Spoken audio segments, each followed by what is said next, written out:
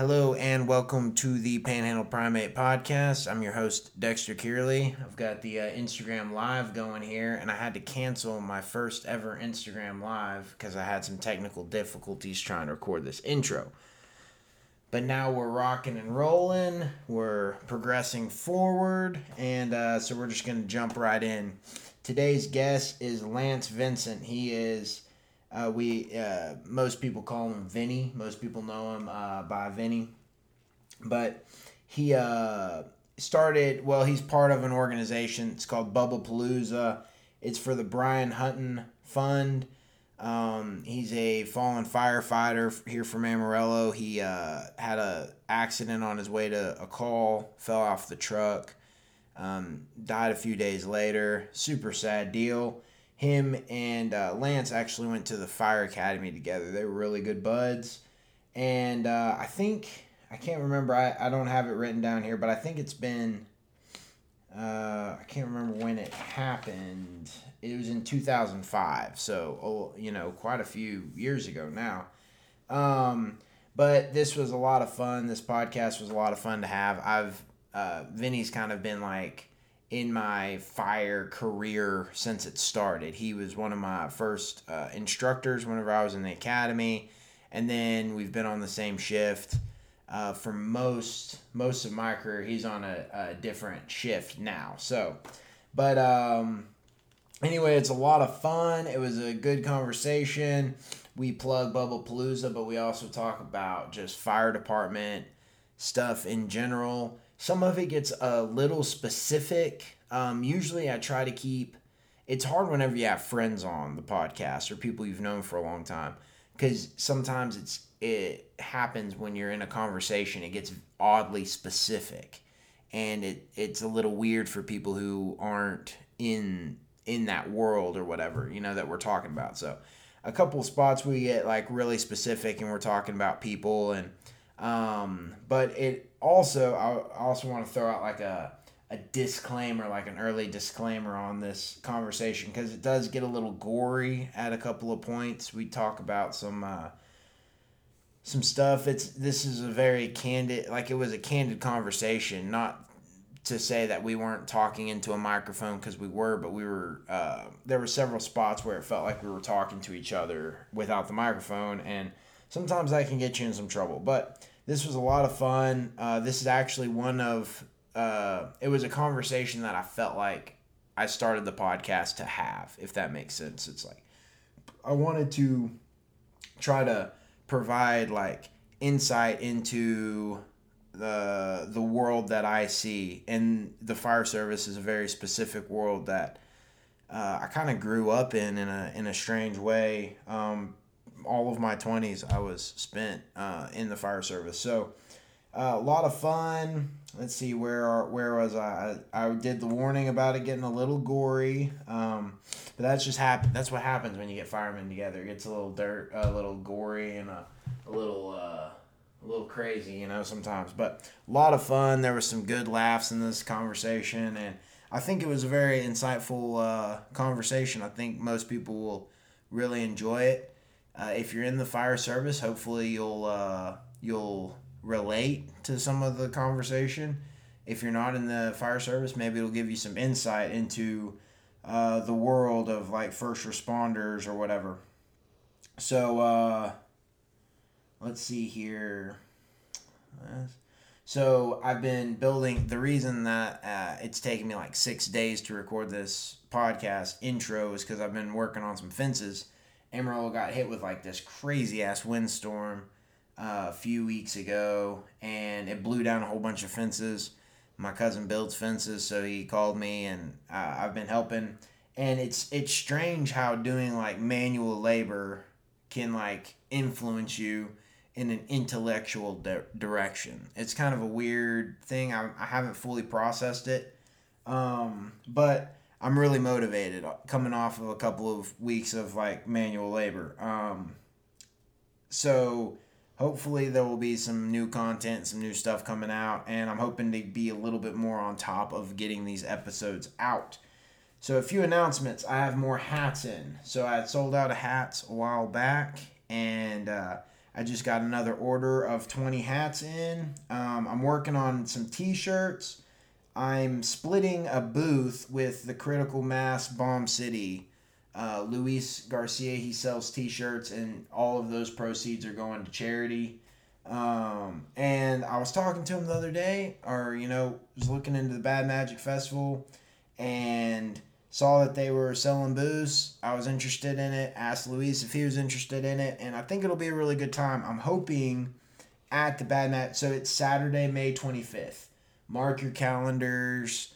It's a great event. It's a lot of fun. It's just a cool event highlighting some of the really cool aspects of Amarillo. The people over at the 806 are the ones that put it on, and they have food trucks. There will be, the Panhandle Primate / Bomb City Critical Mass booth, but there's a ton of other booths. There's food trucks. It's a lot of fun. It's a great event. Come out and say hello. And if you listen to this intro, say, hey, I listened to that intro that, you told me to remind. I told you to remind me that you listened to, if that makes any sense. So that'd be cool to hear. I'm thinking about recording like a live podcast, maybe doing one of these definitely will do like an Instagram live or like maybe a Facebook live or something from the event. But I'd like to record a podcast while I'm there. I haven't exactly figured out the format. I might just have a couple of mics and whoever comes by jumps in on the podcast, maybe do something like that.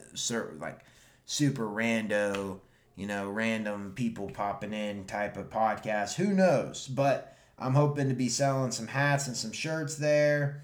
And also just trying to make it, a fun place to be. So it will be a fun place to be. Hopefully my booth will also be a fun place to be. So check that out. Like I said, May 25th, come and say hello. Let's see here. Okay. So the other thing is I'm working on a podcast meetup, but just been super slammed lately. I'm not sure. Haven't really looked into dates yet. Haven't gotten around to it, but I will keep you posted on that. I talked to the fine folks over at Barrel and Pie and Canyon, and they were interested in possibly hosting it. So that could be really fun with the weather getting nice. They have a awesome patio there, so right on the square there in Canyon. So that's probably what we're gonna do. Like I said, I've been busy / a little lazy lately, and I haven't gotten on top of the things I need to be on top of. But I will let you know as soon as I get that planned. April 13th, this is a little bit of a quick notice, but one of my buddies, Matthew, we did a little group run from 6-car maybe a week ago, maybe 2 weeks ago, and it was a lot of fun, and we decided that we're going to start trying to do group runs more often and more regular, and with the promise or guarantee of drinking beers afterwards. That's kind of the goal. That's the hope. So this next one is going to be April 13th, which is coincidentally the same night as the Shake Hands Amarillo. I think they called it Spouse Appreciate. I can't remember what the dinner was called, but the tournament sold out. But they're doing like a kind of a meet and greet type thing. So definitely check out the Shake Hands Amarillo Facebook page if you're interested in that. So we're going to be doing a run April 13th starting at Pondaseta, and we're just going to run back through the neighborhood. Maybe, who knows, maybe go over to like Southwest Park, do a loop or something. It'll kind of be a run at your own pace type thing, or run however far you want to run, do your own thing, or stay with the group, or hopefully there will be like 30 people there and we can fracture into a ton of different groups and everybody can do whatever they want to do. Or maybe we can do like little races or something. Who knows? It's completely open. We can do whatever we want. But like I said, April 13th, starting at Pondaseta. I'm not exactly sure the date. At the moment, I think we're thinking like around maybe 6. Do a run, drink a beer. Pondaseta always has badass food trucks there. Pizza Nomad sets up there amongst a bunch of other food trucks. So I'm sure there will be food and good times and some beer and some running. So it's going to be a good time. So there's a ton of stuff going on in Amarillo, and I've already rambled on for 10 minutes. So we're going to go ahead and get these announcements done and get into this episode. So check out my Patreon. I'll have a link of that in the description down below. Check me out on Instagram. I've been trying to post like who my guest is going to be and give people listeners an option of asking questions to the guest. I haven't been putting them out early enough, so a bunch of questions actually came in after I'd already done the interview. So if we don't talk about your question and you submitted a question, bear with me. I'll try to post it earlier next time and try to get your question on. But I missed I think there was 3 or 4 questions that came in after the interview was already done. So Facebook group, I need to be more diligent and post some stuff in there. But also I want to plug my website. I have some old blog posts there. I haven't written any new blog posts in a while, but I have several old blog posts there, and I have a couple of short stories up and a couple of short stories that I'm about to put up. I'm putting the finishing touches on them, but that's one aspect that of my website that I'm really excited about and pretty passionate about. One of the things that I've been inspired is to do more writing and write more short stories. So check that out if you're interested in short stories, and let me know what you think. Let me know if you like the stories or if you think they're garbage. Just let me know. And then, as always, if you'll leave me a review on iTunes, that I think helps somehow. If you do reviews and do stars or whatever, I think it maybe will bump me up. If somebody searches an Amarillo podcast, maybe I'm more likely to come up. Who knows exactly? But I do want to thank everybody who has been listening for listening. I'm really enjoying doing this podcast. I've been having a blast doing it. It's been these conversations that I've had and have had the pleasure of having. I think, it's really unique, not a lot of people, especially common, middle class dudes, have ever had the opportunity to really have an interview show and have as many conversations and record them and put them out there to the general public. The internet has blessed us with that opportunity. I've been taking advantage of that opportunity, and those of you who have been listening have been, kind of fulfilling my intent, what's good, what good is a song if there's nobody there to hear it type thing. So thank you all for listening. This was a lot of fun. I hope you enjoy the conversation as much as I did. Be sure to check out Bubbapalooza, June 22nd, 2019. It'll be a hoot. Some great country music at a great venue with a bunch of great people. And hell, it would be a great place to see a bunch of firemen having a good time. So thank you for listening, and hope you enjoy this episode. Not necessarily that my show is going to be, I want it to be more of a conversation show. Mm-hmm. But one of the points of a conversation is having a conversation. Yeah. I felt like I listened back to some of my first ones, and it was too much of me talking, not necessarily having a conversation. So yeah. It's a good podcast, dude, to start out. Yeah. Oh yeah, dude. I don't know that I've ever listened to one I didn't like. They've been fun. There was one that I remember you just stopped and played a rap song right in the middle of the interview, and I was like, dude, that's tight right there. We're gonna I wonder if I ever do that, if he's just gonna stop and play Boys in the Hood real quick. Cruising down the street in my 6'4", jocking the freaks, clocking the dough. Went to the park to get the scoop. Knuckleheads out there, cold shooting some hoops. A car pulls up, who can it be? A fresh El Camino rolling Kilo G. He rolled down his window and he started to say, it's all about making that GTA. Cause the boys in the hood are always hard. come talking that trash, we'll pull your car. Knowing nothing in life but to be legit. Don't quote me, boy, cause I ain't said shit. Yo, man.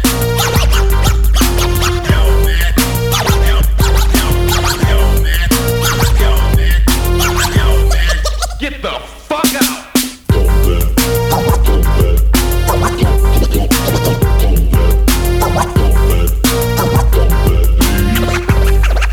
Motherfucker say what? Donald B in the place to give me the pace. He say my man JD is on free base. The boy JD was a friend of mine till I caught him in my car trying to steal an Alpine. Chase him up the street to call a truce. The silly cluck head pulls out a deuce deuce. Little did he know I had a loaded 12 gauge. One sucker did LA Times front page. Cause the boys in the hood are always hard. You come talking that trash, we'll pull your guard. Knowing nothing in life but to be legit. Don't quote me, boy, cause I ain't said shit.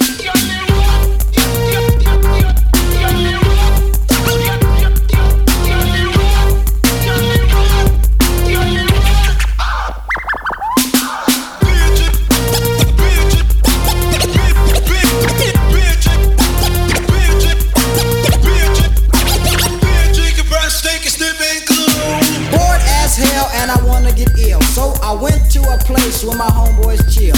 The fellas out there making that dollar. I pulled up in my 6'4" Impala. They greeted me with a 40 and I started drinking. And from the 8-ball my breath started stinking. Left to get my girl to rock that body. Before I left I hit the Bacardi. Went to a house to get her out of the bed. Dumb hoe said something that made me mad.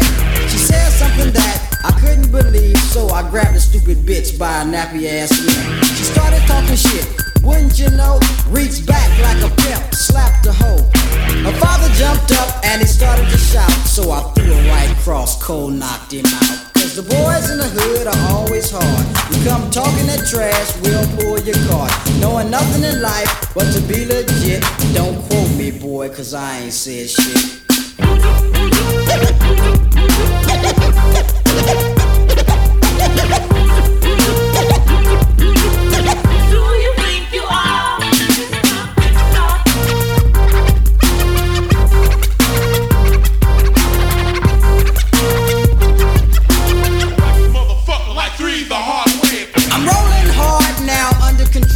Then wrapped my 6'4" around a telephone pole. I looked at my car and I said, oh brother, I throw it in the gutter and go buy another. Walking home, I see the G ride. Now Cat is driving Kilo on the side. As they busted a U, they got pulled over. An undercover cop in a dark green Nova. Cat got beat for resisting arrest. He socked a pig in the head for ripping his guest. Now G is caught for doing the crime. Fourth offense on the boy, he'll do some time. Cause the boys in the hood are always hard. You come talking that trash, we'll pull your car. Knowing nothing in life but to be legit. Don't quote me, boy, cause I ain't said shit.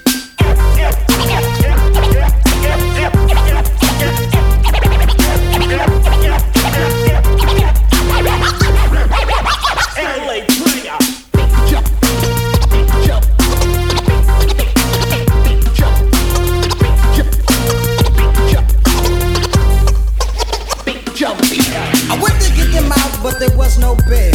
The fellas caused a riot in the county jail.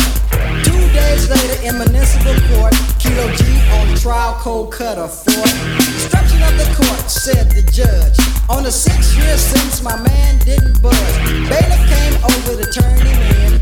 Kilo G looked up and gave a grin.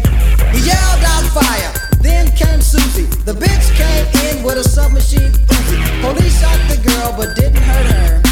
Both upstate for attempted murder. Cause the boys in the hood are always hard. You come talking that trash, we'll pull your car. Knowing nothing in life but to be legit. Don't quote me, boy, cause I ain't said shit.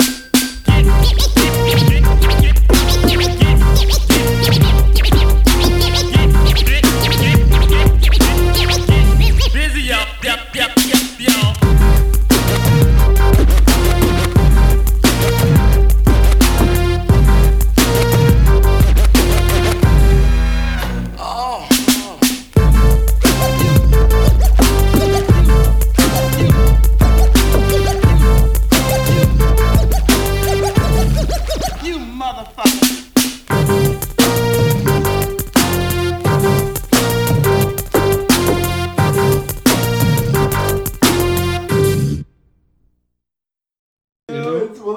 things that's fun about it is like you literally can. It's your show like that, and that's. I've been on a lot of people. Well, we'll do that whenever we get to what's in the name. I'll tell that story. So, okay. You ready to start this thing? Yeah. We've been talking for about 15 minutes. Wow. But it doesn't feel like that long, does it? That's one of the things that's crazy about podcasting is, and Shannon asked me, she's like, if you could do one thing, like out of all the things you do, because I do a lot of different shit. She's like, if you could do one thing, what would it be? I was like, podcast. Because you get 2.5 hours. It's always there. You cache it, or like cache as in like a storage facility. With an E at the end. Yeah. Yeah. Cache. Yeah. And it's always there, and it counts forever. Versus, hey, I do move furniture. I move furniture for 4 hours, and that 4 hours is gone. Correct. Yeah. Versus conversations that, especially if you record them, they stay forever. You know. Yeah. It's like a picture. It's like a picture, only more nuanced, which Yeah. is kind of an interesting thing. Like It is. they say, a picture's worth 1,000 words, and I probably say 1,000 words like every 3 minutes. You know what I'm saying? It's worth a big, thick book, dude. A conversation, But okay, so you ready to start this thing? Yeah, man. All right. Hello and welcome to the Panhandle Primate Podcast. I'm your host, Dexter Kearley. I'm here with Lance Vinson. And one of the things getting ready for this podcast, I looked up and I was like, when was the first time I met Vinny? Oh. Do you know what it was? Man, I think it had been in Fire Academy. It was. So that would have been. I can't remember what you were teaching though. I know what I was teaching. What were you teaching? I was teaching fire science. That's what it was. It was fire science. Early on. You still had curly hair, man. Yeah, no, that's whenever I would still go into the fro mode. Yeah, dude, you had a fro. And I got funny stories about that class, man. That was a funny class. I mean, it's one of those things, whenever, and I feel like this has been my entire life coming up. When you look around and you look around at the group of guys that you're with and you say, is this what it's always like? Because if so, our society is about to crash and burn. Like everybody's so different and goofy. You know, man. You can edit this out if you want to. The funniest, you will always be the kid that I invited to come. Hey, man, this kid needs some experience. Young, you were young. What, 19? I was 18, 19. I went into the fire academy at 19. Okay, so you're 19 years old. Or 18. I was 18. You were young, man. I was 18 because it was right out of high school. Teaching that class, this curly-headed kid sitting in the back of the room. What year was it? Oh, okay. It was 07. Okay, so that's 12 years The fall ago. of 07. Man. I said, this kid needs some experience, and I have a tool to give him some experience. And do you remember what I did? Was that when you invited me? You to live, be a dorm student? Yeah, because Randall County was Randall County Fire Department was ran different than it is now. They went through that reorganization, but at the time, I was in charge of that, partly in charge of the dorm program out at that brand new fire station we'd built. And we were trying to fill it up. We were looking for quality dorm students, and I invited you to be one of the very first dorm students that lived out there. I didn't even know that. Yeah, I didn't know it was one of the first dorms. Yeah, man. It was like, okay, hey, fill this dorm up, find good kids. Damn, I should have. So, and you remember the reason you told me you didn't want to live out there? I'm pretty sure that the reason was because my dad made me breakfast every morning. Yeah, that's what it was. You told me, man, I would love the experience. And I thought it was your mom, but you told me. No, my dad, before I went to the fire academy every day, he would get up and make me like pancakes, eggs, bacon. You told me. Hash browns. He said, sir, I can't do it. I said, because I was pretty sure you were a lock. The next day, you're like, I can't do it, man. I said, well, what's going on? Tell me what some of your fears are. You're like, man, I'm not scared of anything, but my dad makes me breakfast every morning. I was like, my God. It's gonna be this kid's gonna have a long road to hoe. You know what? You didn't though. You always fit in. You always did a good job. You got, but I thought, oh, this ain't gonna work, man.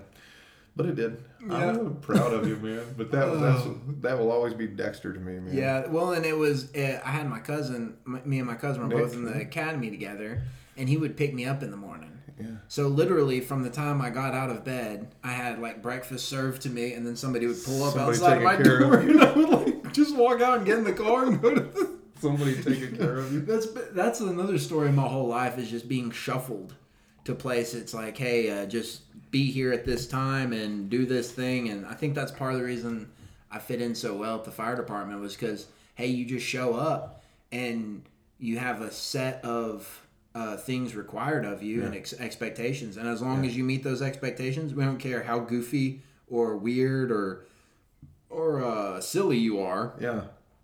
Beyond that, actually, the weirder, the goofier, and the sillier, the better. Yeah, you know? sometimes, man, and as long as you're doing a good job, guys a lot of times had, you were just a kid. Having these 19, 20-year-old rookies is fun. And there's a reason. Because you can build that into the man that you want that guy to be. Not by changing who he is, but just by saying, hey, if we want you to do this or this or this, that's important. And then it's your first real job. You're like, okay, that's important.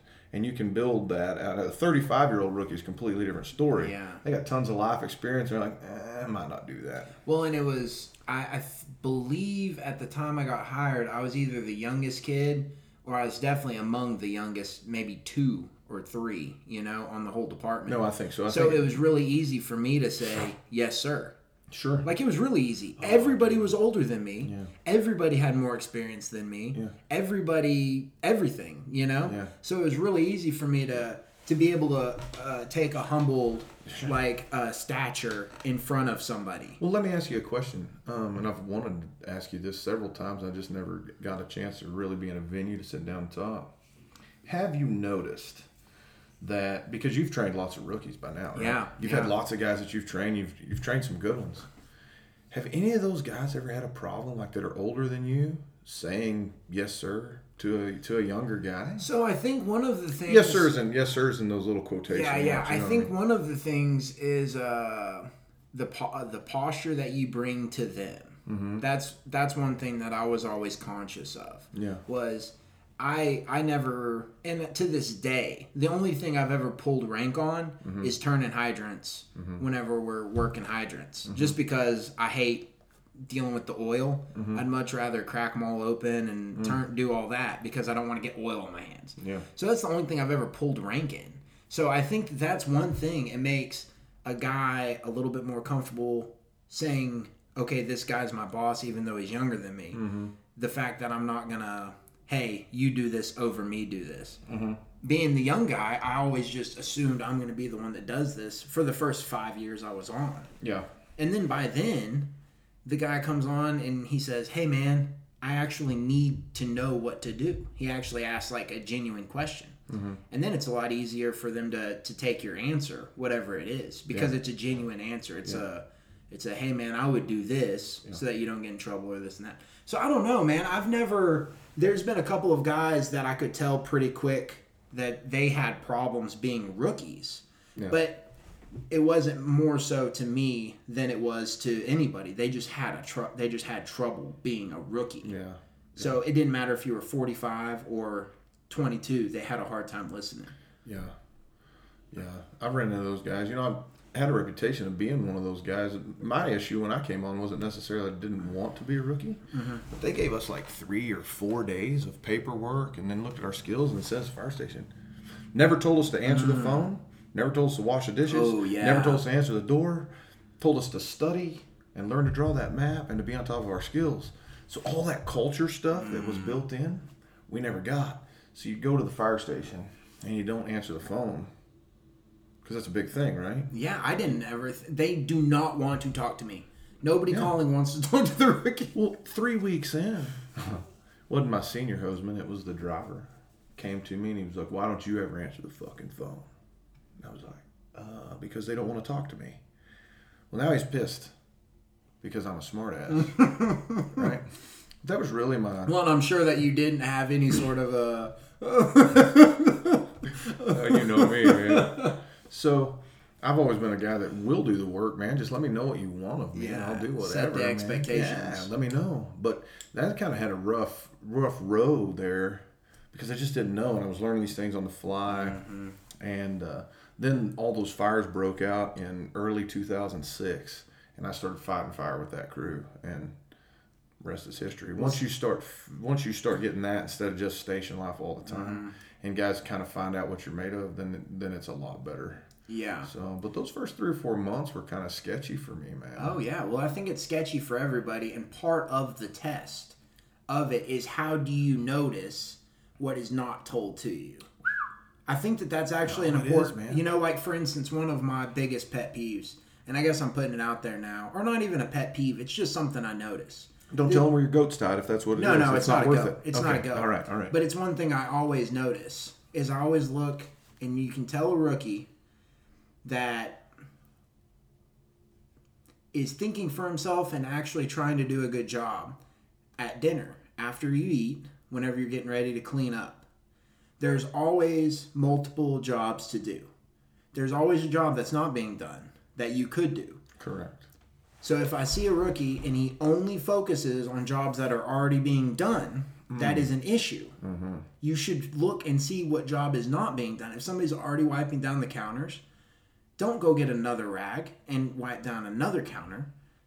Go find the next thing in line. And that's how a fire scene works. Correct. A fire scene works with, hey, this is the first thing that needs to happen. This is the second thing that needs to happen. And you see this. So to me, that's one of the things that can't really be taught is the almost like the triage of tasks. You know, you see this larger picture of work being done. Because if you're building a fence, or if you have a group of guys doing yard work, you don't want the guy that has to be told what's next in line to do. You just want him to start doing it, or to say, hey, not that I want to mow because you're mowing, but what's the next thing I need to be doing? So basically, and then kind of simplifying that whole thing, you know, guys get mad when a guy doesn't know how to. For example, you get a 20-year-old kid and you tell him go mow the yard, and he looks at the lawnmower like it's a foreign object. Mm-hmm.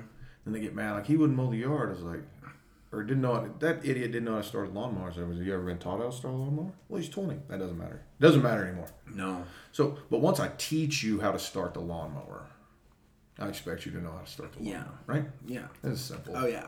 We have to evolve that way. Yeah, you can't. There is a certain amount of arrogance, or not arrogance, but ignorance. Mm-hmm. Yep. And then maybe it's arrogance actually, where if I show you how to start it, if you respect me as somebody that needs to be, made happy. Yeah. Then you're going to watch me teach you how to start it. You're going to respect the time I'm taking to show you, and then you're actually going to know how to do it next time. You're going to ask all the questions that need to be asked. You're going to absorb that information. And the next time, if you need help starting the lawnmower, you better have 9 of those 10 steps correct, and then let me just polish up on them. Mm-hmm. Yeah, for sure. So, man. And it's not necessarily a lawnmower, but that could be tying a knot, raising a ladder. That could be any of those things.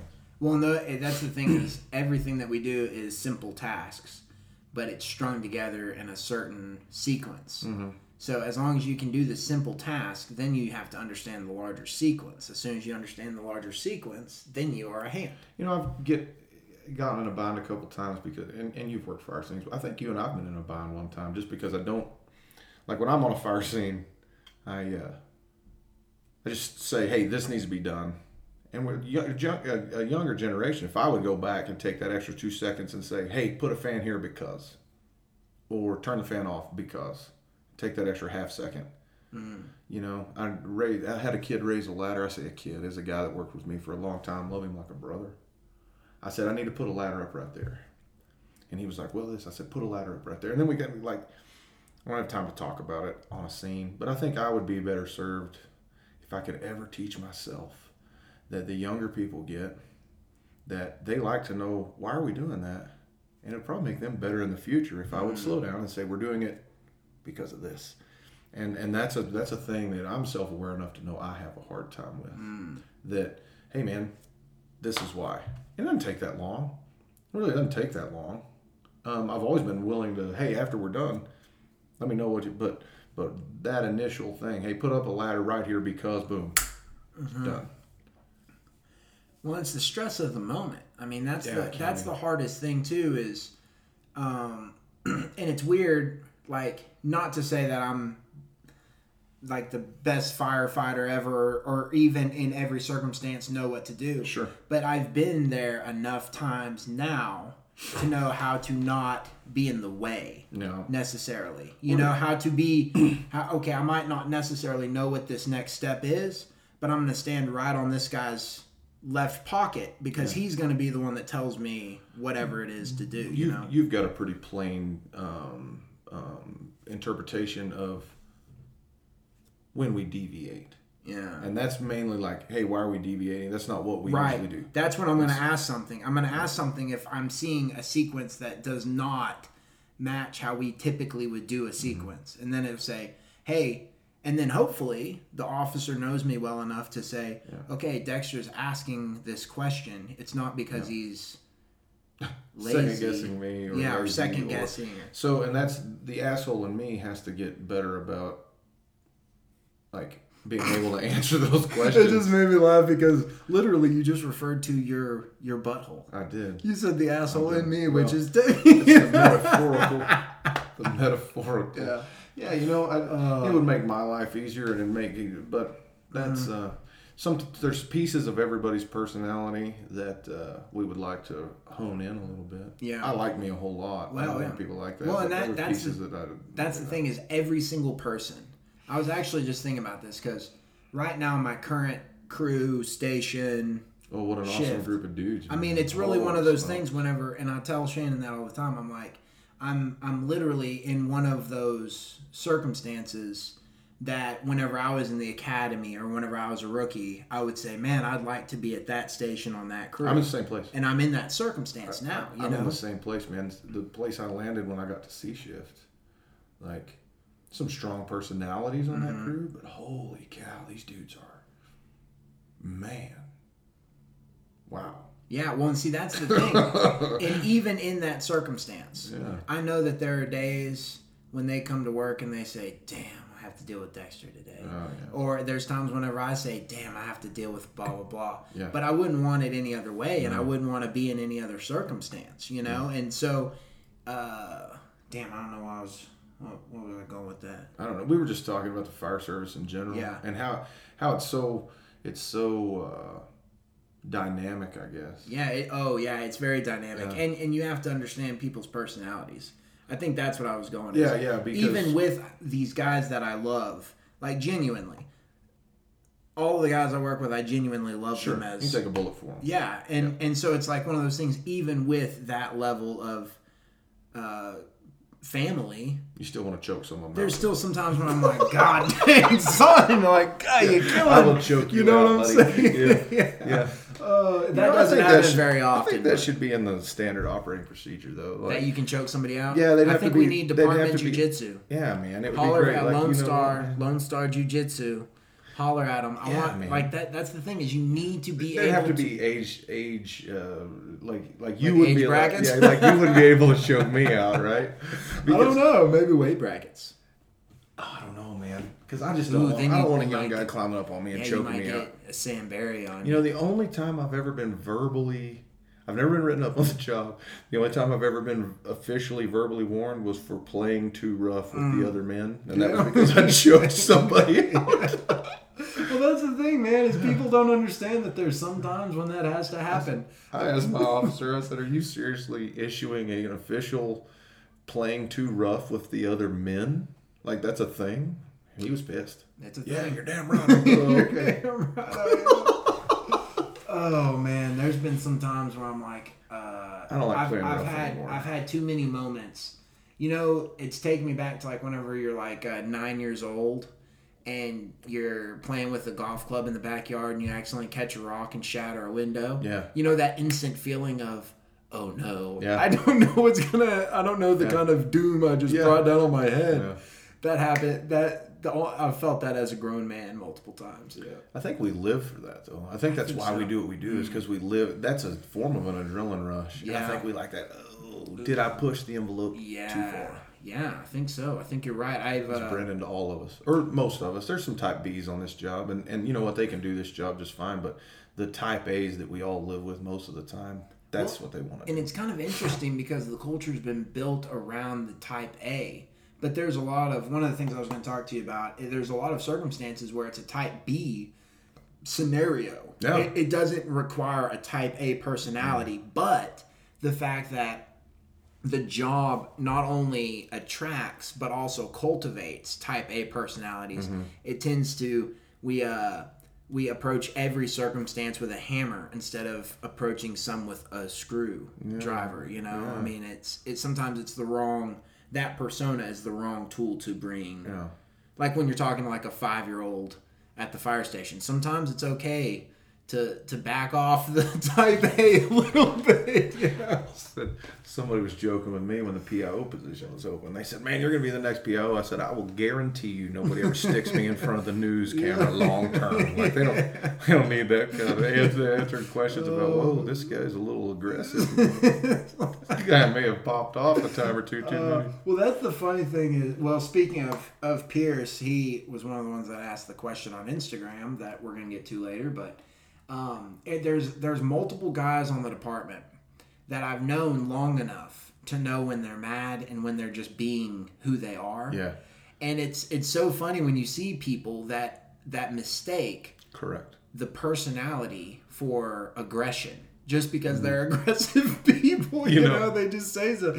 And when you and Pierce and Wade were all on the same truck, it was how is this district not constantly getting calls on?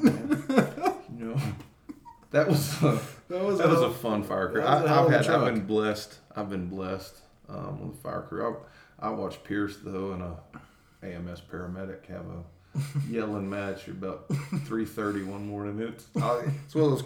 I might not remember what happened yesterday, but that'll be a memory I always have. Oh yeah. I'm not going to say what happened just because I don't want anybody to recall that or be able to go, "That was that son of a bitch." I tell you what, it was funny, man. Man, that is one of the things that's interesting about the department that nobody told me right up front. Nobody explained to me that I was going to have these memories of my town from a different side of the, sometimes I picture it like you're at the zoo and you're walking through and you're looking at all the lizards in their aquariums. I never realized I was going to be the one on the inside of the aquarium. Man, that's a great analogy. You know? And this gets into some weird things, but there's a lot of things about this town that make me. Now I love Amarillo, right, and I love the people here, but man, just some of the stuff I've seen makes me want to do my time here, and then just because you can't go places without being like, "Hey, I saw that right there. Hey, I saw that right there. Hey," and that's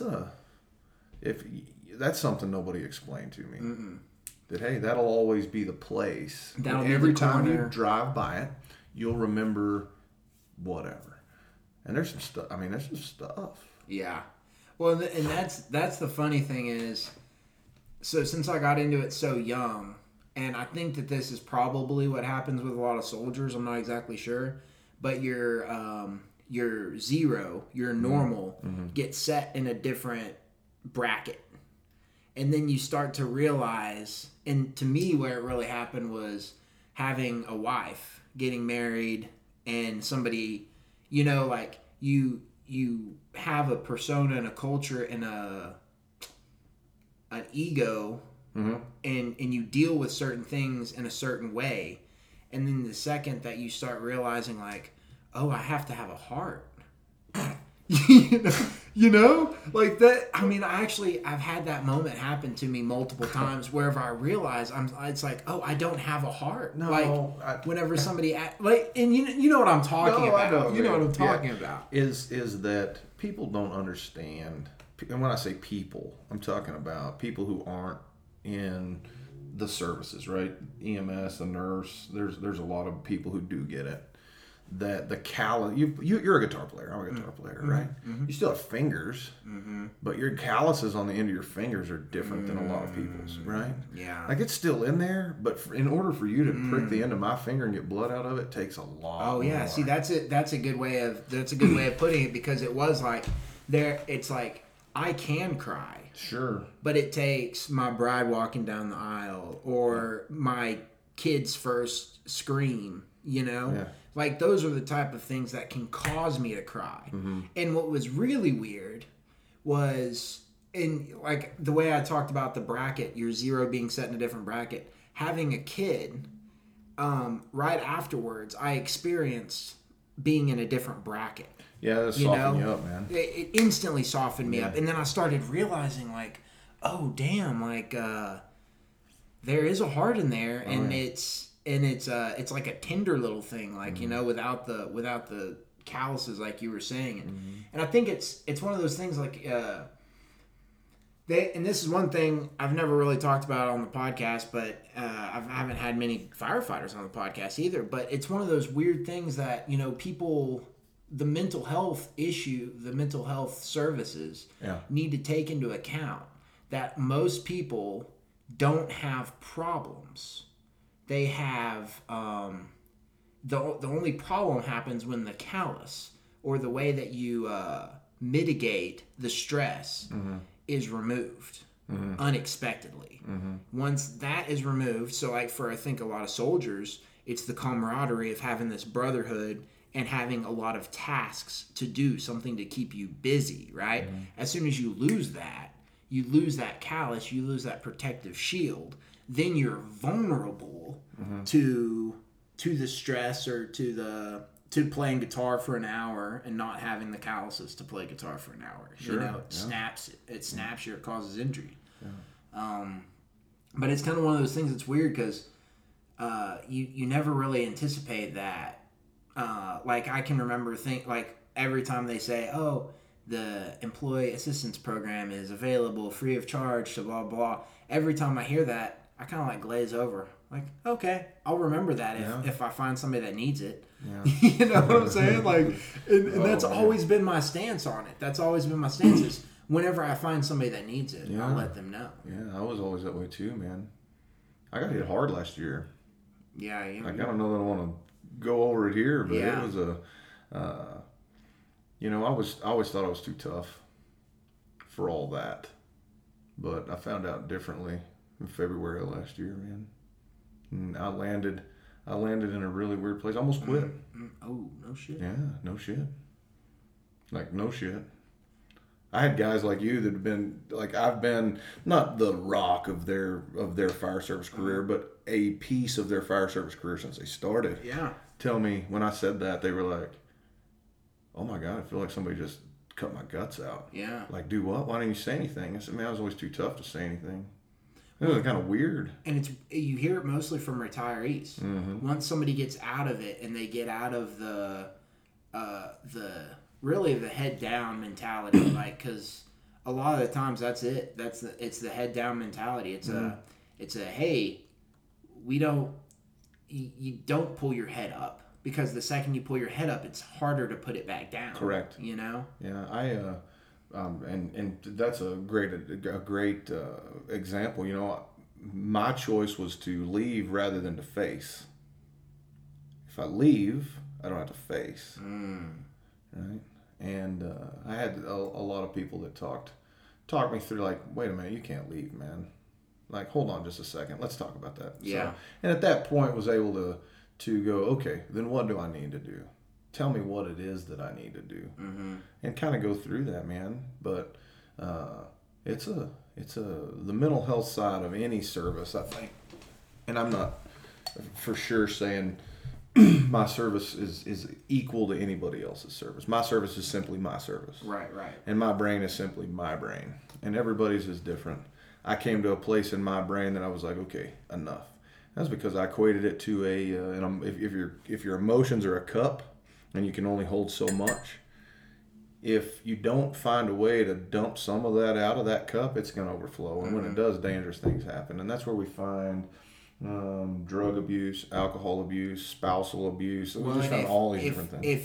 The interesting thing is, if the cup is sitting flat, you don't know where it's going to break the rim. Yeah. Whereas if you're pouring it, you know exactly where the emotions and the energy are going to go. Yeah. So, like, that's, you know, they often say they separate health. Like, we're a very monoculture type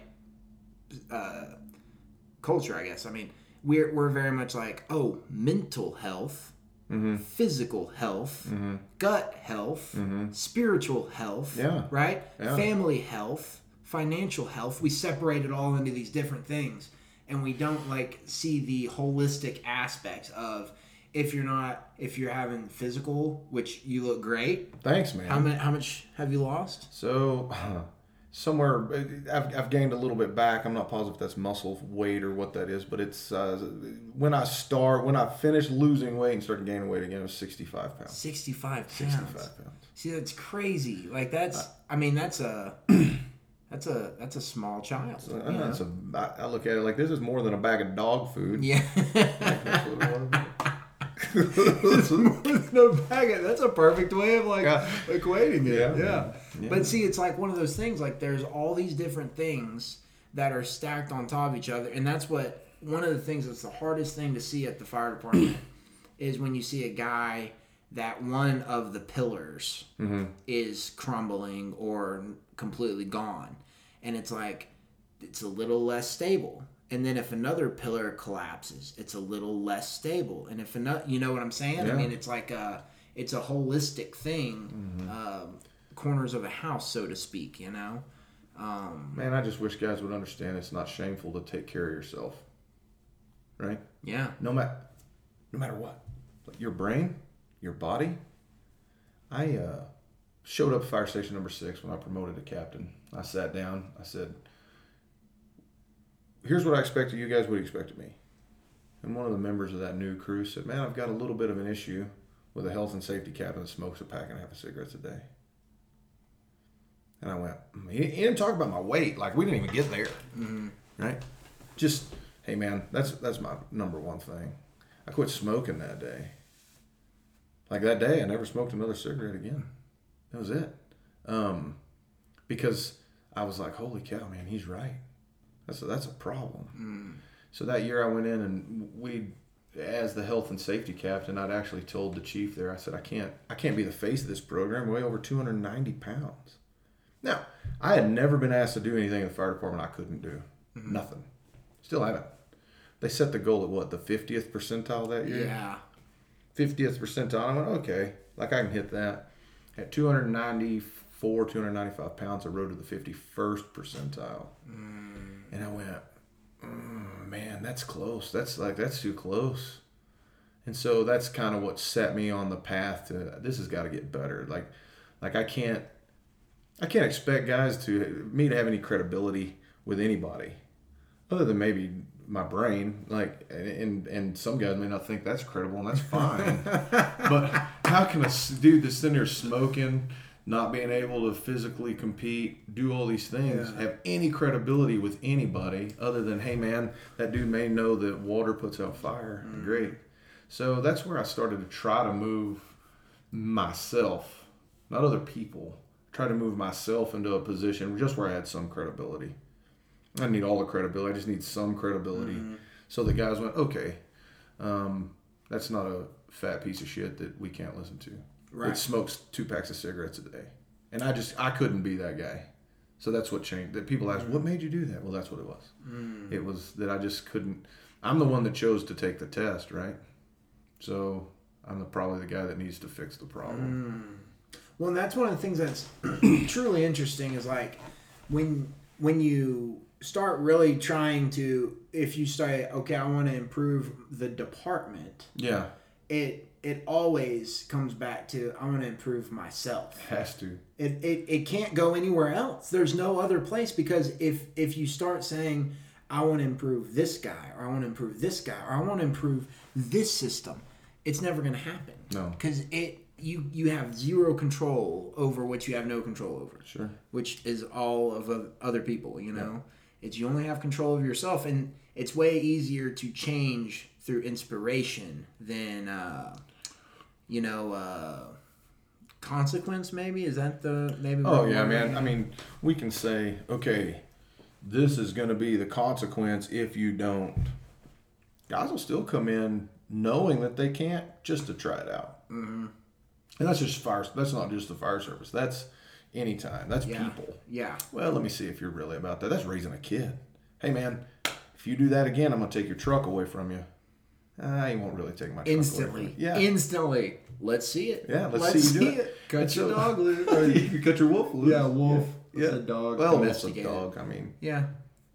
Yeah. That's true. Canis. It's canis. Yeah. Canine-ish. But. So that's just people. Yeah. And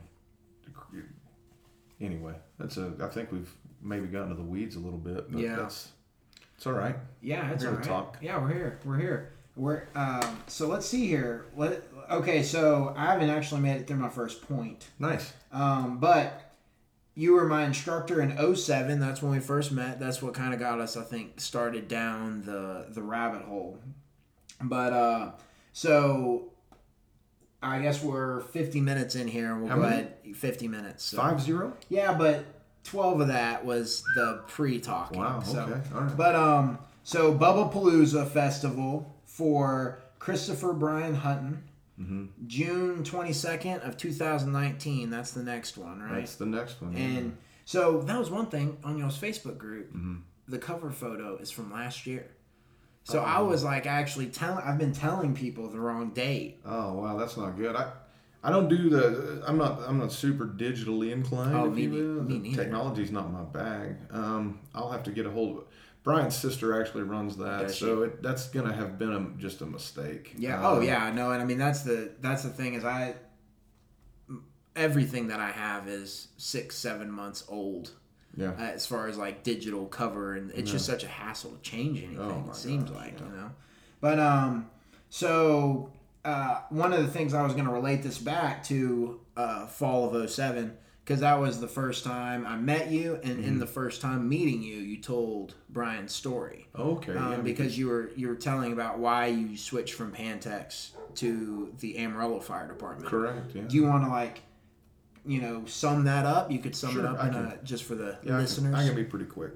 Brian and I went to the fire academy together in 01. 01. 01, yeah. I started the fire academy in August of 01 and ran my first call at Randall County Fire sometime in January of 02. Brian and I started the fire academy together in August of 01. Shortly after that was, of course, 9/11. So you find yourself sitting in a fire academy on 9/11. You're wondering, did I pick the right profession? Like, whoa, that's crazy. They pay us how much? Yeah, it was kind of a weird transitional phase because the fire service went from being something like that day that those guys are just sitting in there playing dominoes, grabbing a paycheck, to really, I think, for that period of time, we became something that wasn't accurate either. Like we had to land somewhere in the middle of those, right? We're not superheroes. Yeah, but man, we got put on this pedestal, and just it was kind of a weird transitional. And I appreciate people, I really do, but out there doing a job. Brian and I became very, very close friends, through the fire academy, and we started. As we graduated, I applied and got a job with Pantex Fire. I started with Pantex Fire August of 02, or maybe September of 02, something like that. How old were you in 01? In 01, so I was born in 78, so I'd have been 22, 23. Were you already married at that point? I was. Yeah. No, I was not.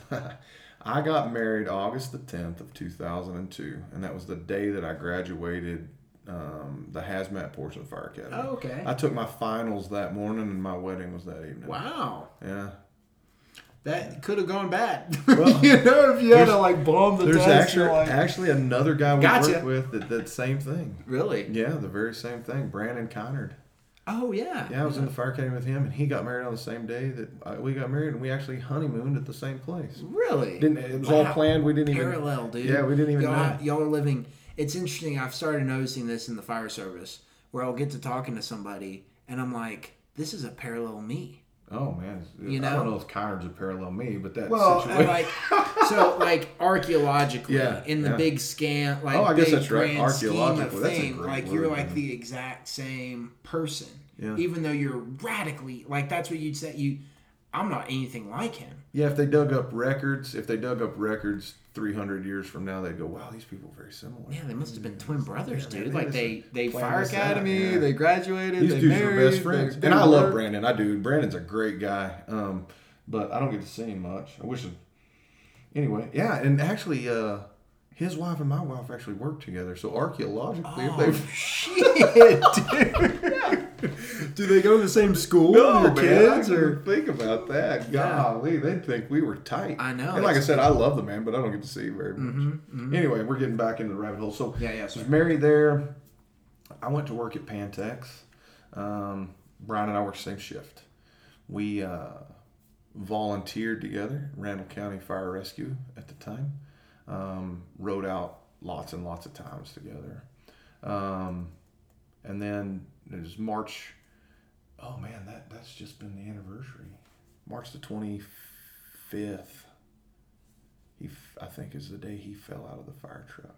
That may have been the day 05? of 05. Yeah, he may have fallen on March the 23rd and died on March the 25th. Dang. So we're talking about of 05. So we're 14. We're coming up on 15 years next year. Ooh, that's crazy. Yeah, and it's a hard subject to talk about. I think about Brian every day, and just the kind of the difference that he's made, really in my life and all that. But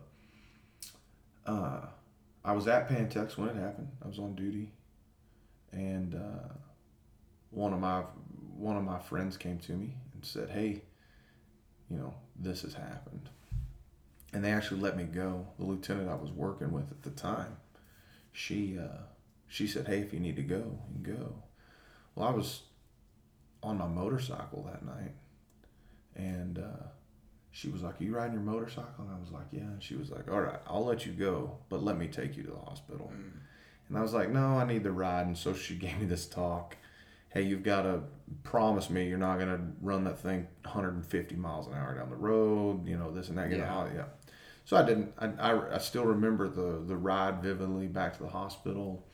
I got to the hospital. It was the waiting room there in SI was filled up with lots of Amarillo firemen, the chief, just people I didn't know, people I did know, people, of course, that I know now. And, man, it was somber, just somber. His nurse was actually a friend of mine, come to find out later. And then Brian passed away 2 days after that. And it was like a shift in the force, man. Ladders tip to tip, white gloves.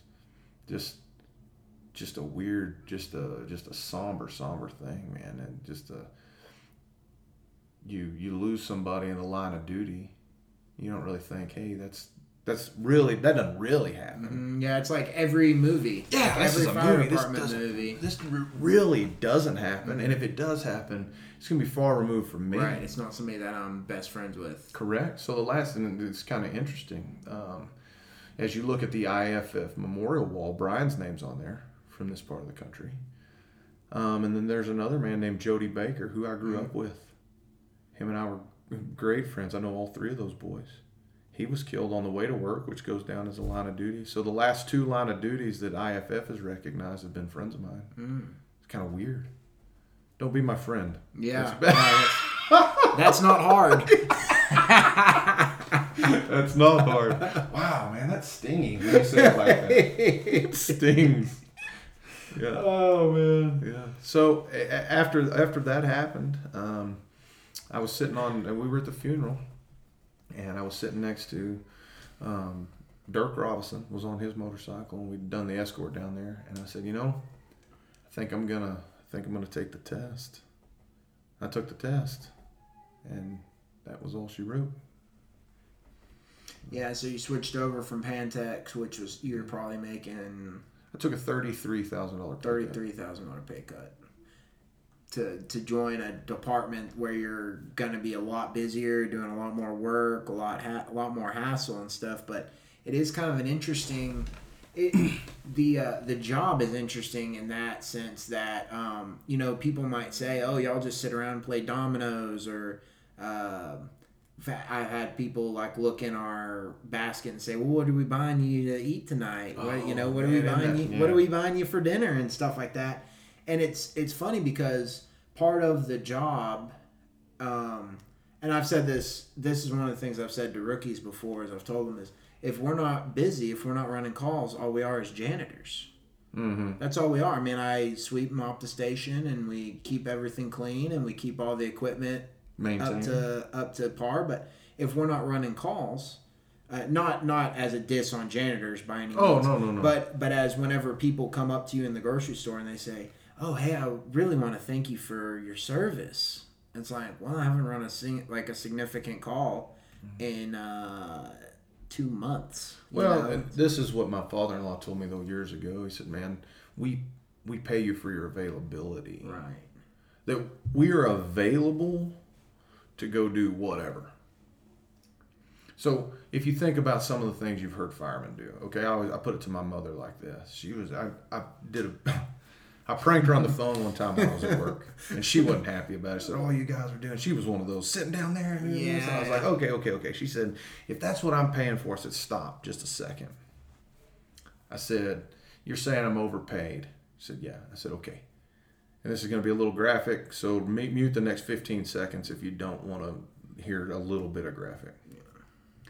How much would somebody have to pay you to see a decapitated child? She said, "I would no amount of money." I said, "Then by your standard, I'm grossly underpaid." Yeah. So that's kind of the thing, man, that none of it matters till it matters. Right. That we stay trained, we keep our equipment maintained, and then when the bad things happen, most people wouldn't take a dollar amount to go do what we do. How much do I have to pay you to catch a projectile vomit right in the dead center of your pants? Yep. Like right, Or in the face. belt buckle, face. Dude, speaking of that, I was with a guy in the back of an ambulance one time, and a patient sat up on the cot, and Farmer blew right on his forehead, man, just because this dude was pissed. So how much does that cost? Oh yeah. Now you start putting costs of that, people are like, "Oh, I don't want no piece Get of hit that." with a loogie right in the face. Yeah, you know, like I how don't want a much. piece of that. It's funny. One of the times that one of the chiefs, one of the upper guys came and he wanted to do ride-alongs and eat dinner with everybody. I'm sure you remember that. I remember that guy. And it was funny because I like that guy. He was one of my instructors in the academy, but now he's been removed from the street for a while. Yeah. So we get a call, and he kind of it seemed like he got excited. I was like, okay, this is kind of cool. We go hop on the car or in the truck, and we go to this medical call when this guy was in a car. Mm-hmm. And we were having to help this guy from the car onto a cot. And no joke, we stand him up and a turd rolls out of the bottom of his pants, you know? And I'm sitting there, it was just like I turned and looked instantly and said, "This is what it's like. Yeah. This is what it's like Welcome down back. here." Yeah, welcome back. Welcome back to literally the shit show. You know? Yeah. You're going to see a turd roll out of the pants, you know? And it was, Man. hey, we got to finish dinner whenever we go back home. Yeah, By man. the way, Yeah. you know? Wash your hands. Yeah, wash your hands before you eat. Oh man, yeah, it is one of those things like, and it's the hardest part to explain to somebody how you can go from 2 o'clock, you're at 2 o'clock in the morning, you're at a dead sleep, you know, you're woken up. The next thing you see, you literally will remember what you see for the next 20 minutes for the rest of your life. And then you go back to the station, you got to go back to bed. Then you get home the next morning and you're drinking coffee with your wife. Yeah, man. You know, 6 hours later, and she says, "How was your shift?" Oh, it was great. Yeah, I didn't do anything. You know, whatever. You know, It's so weird, man. it is. It's a weird environment. It's just it's a us- unique environment. All of us got told that piece too, and I don't think any of us really understand. You can't. No, you understand don't it. understand it. It's impossible to understand it. It's like having a kid. You don't understand. You don't understand it until it's 4 a.m. and they threw up all over themselves, and you have to change the sheets and but then that just becomes the standard. That's what you okay. do. Yeah, it's okay, and it's actually fun. It ends up being a great thing. Yeah. So back into Bubbapalooza. So Randall King, Cameron Nelson. Speaking of my fire academy, J.W. Lane. Yeah. Been good friends with J.W. Lane since your fire academy. Yeah. Did you know him before the fire academy, or is it you met him in the fire academy? Yeah, no, I didn't meet him in the fire academy. I met him. He did a ride along with Engine 7 back when I was a rookie. He was like a 16-year-old kid. Yeah, I think he's my age. I think that's the very first time I ever met him. Is he came and did a ride along while it was my rookie year at fire department. Yeah, J-Dub and I have known each other a long time, man. Yeah, he was him and Turbush, and I think, are they cousins? Are they related? I don't think so. No? They were I just don't know. friends. Maybe, yeah. I can't remember. I They didn't realize always Turbush was in that academy. yeah. They sat next to each other. They were on the we were third rowers, I believe. Yeah. But I think we were actually in the same engine company, air quotes. I like you know. it. I like it. But so that's awesome. And so what does the money go to benefit for this? So for the last, so we started this thing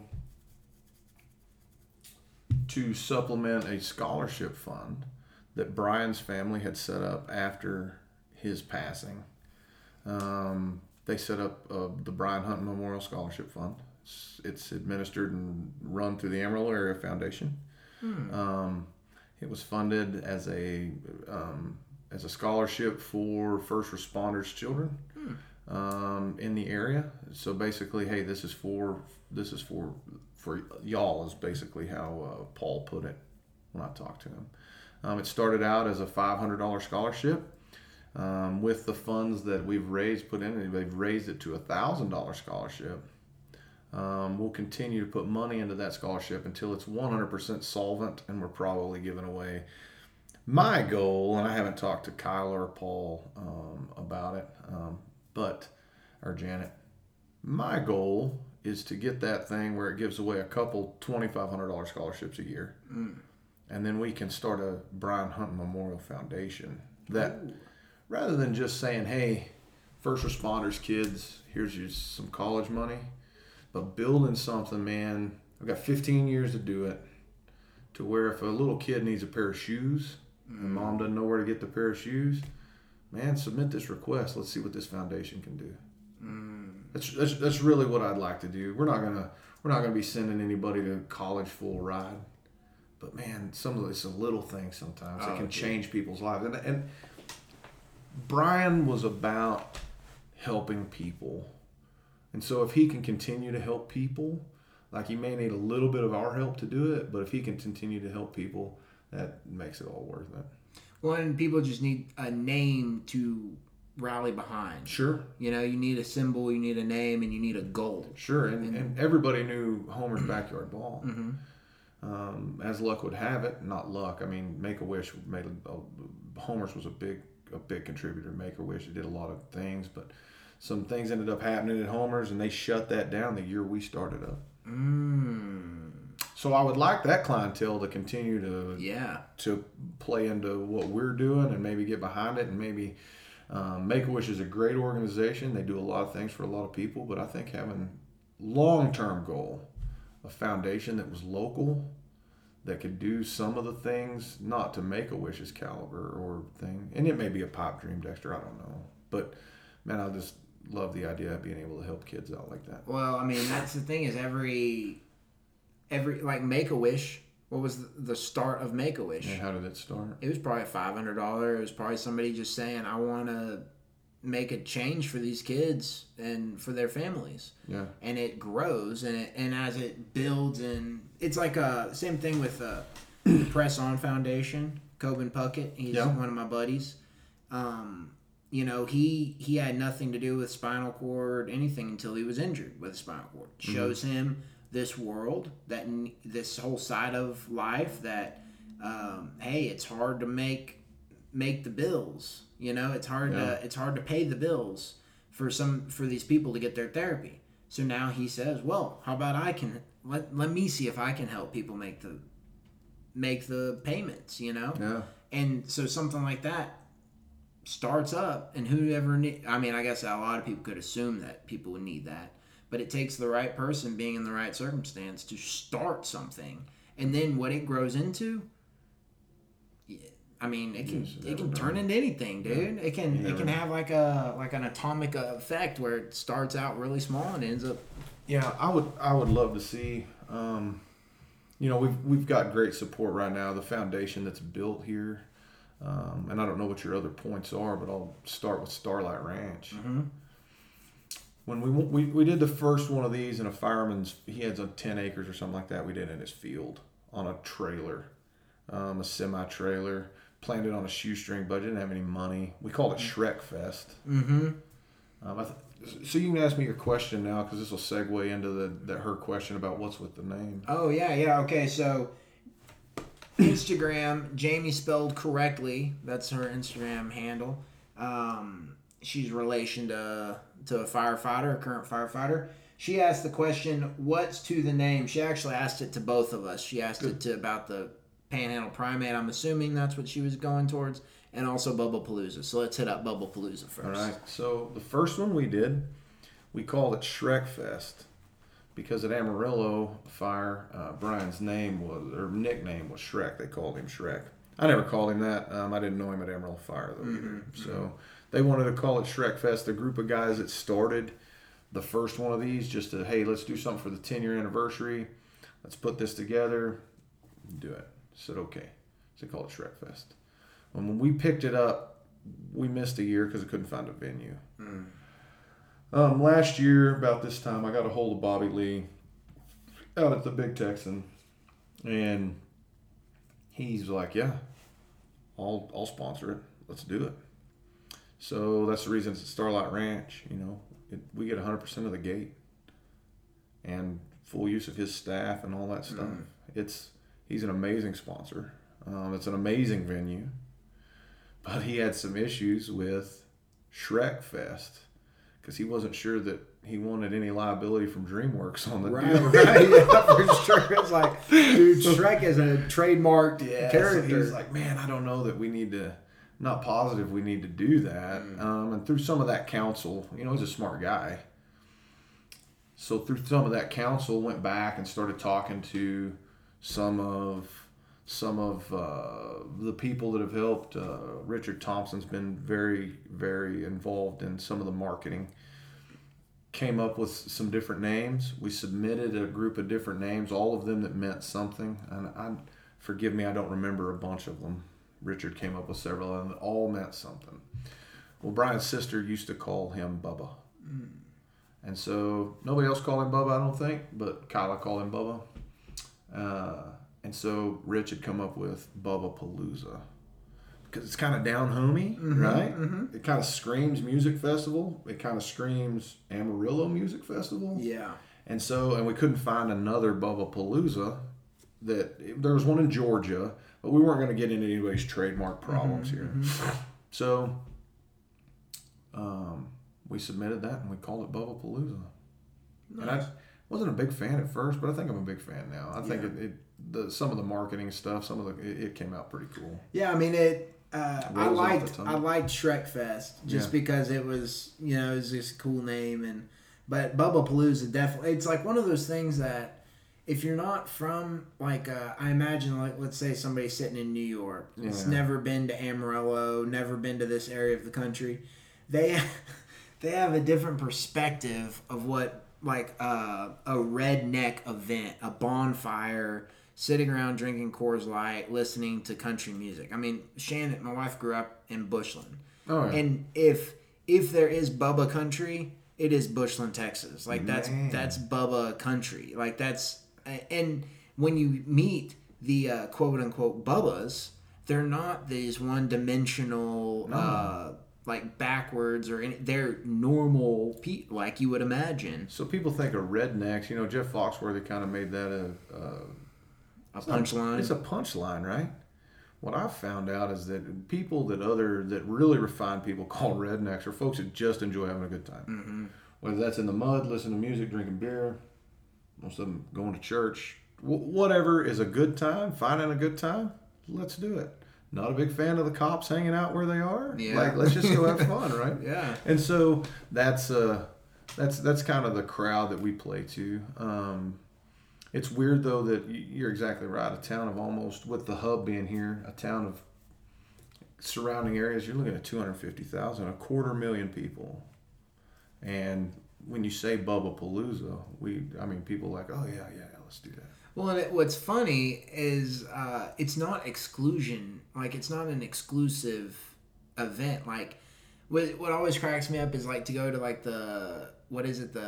the stockyards down in Fort Worth, and you look around, everybody's cowboys. Yeah. You look around, everybody's wearing these cowboys, and you look, and it's these are not all cowboys. Yeah. a lot of them are dressing up to be cowboys. Correct. Because they want to be, they want to stockyards, experience right? the Yeah. Bubba life. Yeah, You know, man.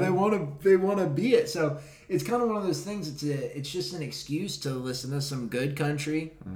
And a lot of people don't distinguish Texas country outside of the Texas Panhandle. A lot of people don't understand that there is a big difference between pop country and Texas country. Especially nowadays, right? Oh yeah, it's getting Holy cow. well, and I feel like that's every genre. Yeah, There's probably difference between mainstream hip hop and then true to their guns or I was listening to Snoop Dogg the other day make fun of what he calls mumble rappers. yeah, mumble rap. Right? He thought that was funny. And so I thought, wow, that's the rap music I grew up on was not, and I haven't listened to, I guess I still listen to rap music quite a bit. So, but I never drew that distinction. I think that maybe happens in country music. Oh yeah. There's definitely. I mean, you got like what is it, Keith Urban? Isn't he Australian? Yeah. It's like not to say that they're not cowboys or whatever, Yeah, man, but they're right? not Texas, you Yeah. know. Yeah. I guess they're all. The reason we started kind of with red dirt country music, though, Texas country music, is because Brian was a huge fan. Huge fan. He wore a Pat Green hat like most days. Oh really? Oh yeah, man.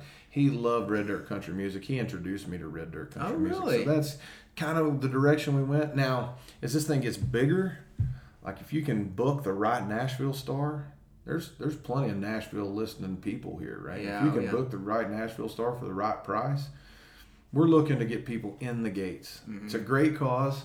We want people in the gates. And like you said, it's about having a good time. Correct. You Yeah. have a good time, build something bigger than you, and just relax a little bit. Yeah.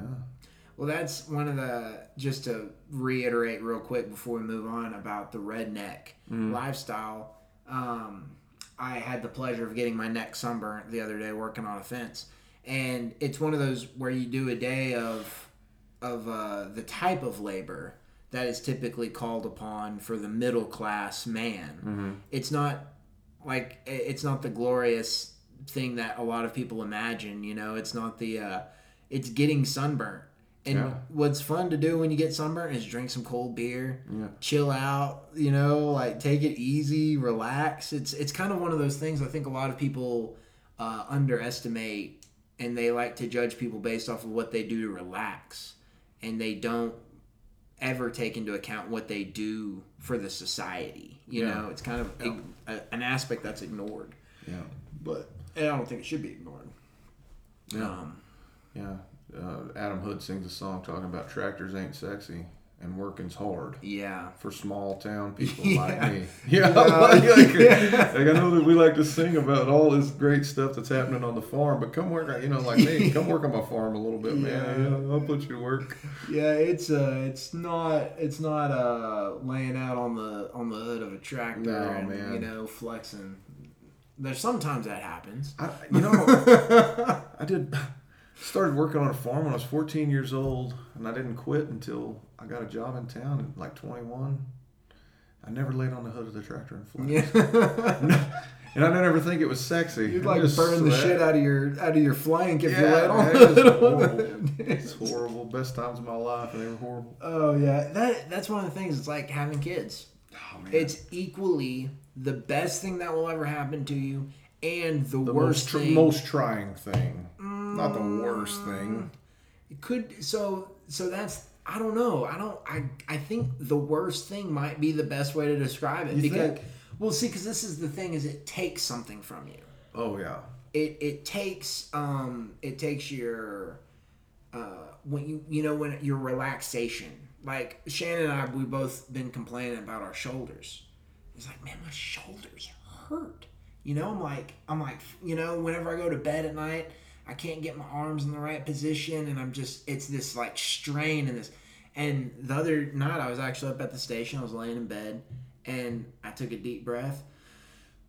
And like there was one moment of like relaxation that actually hit my back, and I felt all these muscles in my back. And it was like, oh, okay, that's what it is it's the stress of life that's like slowly growing that you're like, that you're just, and then before you realize it, you're so ratcheted up. And so like, that's the thing is what having a kid takes from you is those moments where you literally have nothing to worry about except for, oh, what am I doing tonight? You know, like I can remember whenever I was 21 on the fire department, and it was, you know, zero responsibilities, and I would hit 4 o'clock and I'd say, yeah, I guess I'll run and grab a 6-pack and maybe grab some food, and I'll chill out on the front porch and strum my guitar, right? It's funny, man. Now, and I don't know, I don't think it was y'all's first date, but y'all hadn't been dating very long. We all went to that baseball game. Oh, yeah. Remember? Oh, yeah. And you were still just... The Dillas. Yeah, the Dillas, man. I don't remember who all was there, but Shannon was there, and she looked kind of overwhelmed with all these firemen around. Mm-hmm. We were trying to embarrass you. Run her off. Yeah, as we were quick as pretty sure that she possible. wasn't going to stick around, and lo and behold, man, here she is. She was a Bushlandite, man. Yeah, man. She was used to it. Yeah, she was knew. used to it. She knew. I think her parents were there, and my parents, I think, were all there. I think it was. Yeah, because we went Dylan's- back. We went back to your house. Seems like maybe after that and drank some beers. Yeah, Yeah. yeah. It's You had the look of complete and total infatuation on your face. Oh, I know, Watch dude. the baseball game, Dexter. I'm not that into baseball. No, I am. I know. Well, it was one of those funny things, man. Like it's like weird whenever you, and I feel like there's multiple different things in life that this comes along. Like maybe when you find the job that you really want, or maybe. But like whenever Shannon and I started dating, it was like pretty quickly on. It was like, oh, okay, this is like my person. We're pretty much stuck together from now on. You know, it felt like that very early on, and I think part of the reason was she grew up with 2 older brothers, and then she also grew up in Bushland riding dirt bikes, and you know, being kind of one of the guys in a sense. Yeah. And so, like, right off the bat, it was like, okay, she'll fit in. Yeah. She's not going to slow me down any. Yeah. You know, she's actually, if anything, she actually called me a wuss multiple different times. Man, like, early on. She's like, hey, you going to let this stop you? You going to be a little baby about this thing? You know? Like and it's like, okay, well, I guess. Did you say yes? Oh, yeah. Yeah. Like, you don't know me very well. Yes, I'm going to. I'm stopping right now. I'm stopping right now. I'm going to do this. So, so this is the 3rd year of this?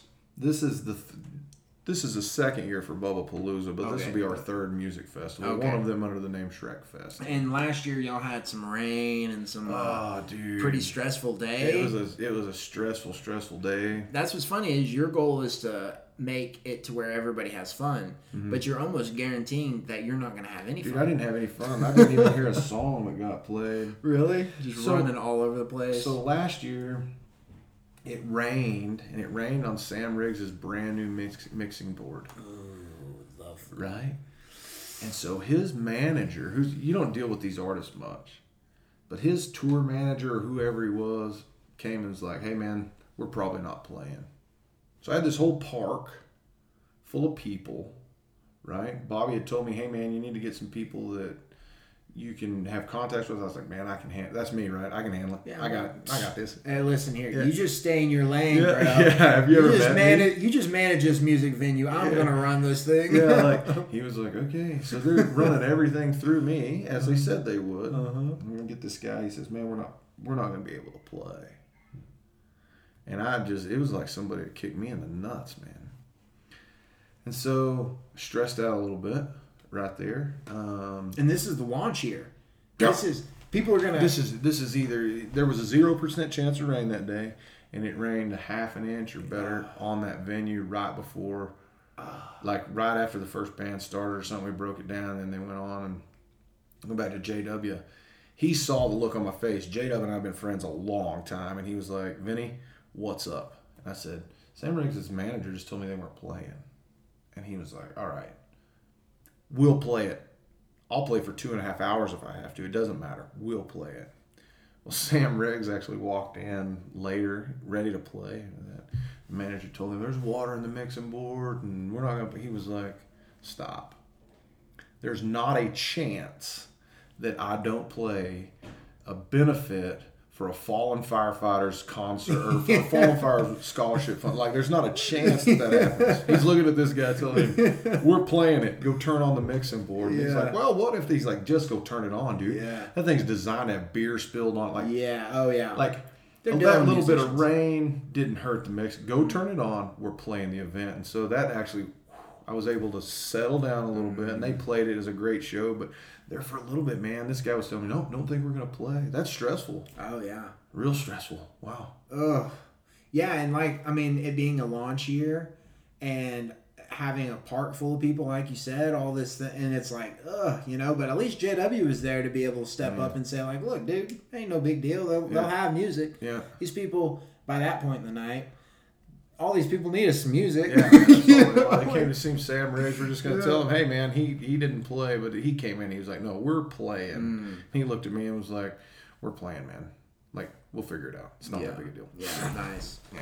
Yeah, sometimes you deal with the management and you have all this drama, man. It's bureaucracy. Drama. It's bureaucracy, dude. Like, it's this thing. It's like, no. What do we need to get done? Yeah. And there's people here that are going to do it. Yeah. Let's relax. Everybody take a step back. Chill out. I'm going to have 3 guys with earpieces, though, this year.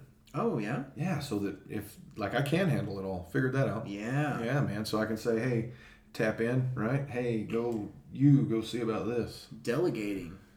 Yeah, man. I'll deal with the artists themselves, but if a little kid dropped their hamburger and wants a free one, like, that's not something I need to go see about. Like, yeah. I'll have a couple dudes. Shout out to Randy Johnson. He's gonna be one of those guys. Randy. Hashtag FireFit. FireFit. Oh, yeah, man. We did that. He helped out a lot last year. FireFit, great sponsor. Oh, yeah, dude, man. Randy's a great dude, man. Yeah, man. And he donated the fire hydrant, right? Mm-hmm. The PIV. Now will be... It's going to be, it's going to be... part of this deal now. Mm-hmm. It's going to be auctioned off every year, but it's going to stay at... Bobby wants it to be part of their decor as soon as you come in the gate. Which is awesome. It's going to be a big Bubbapalooza...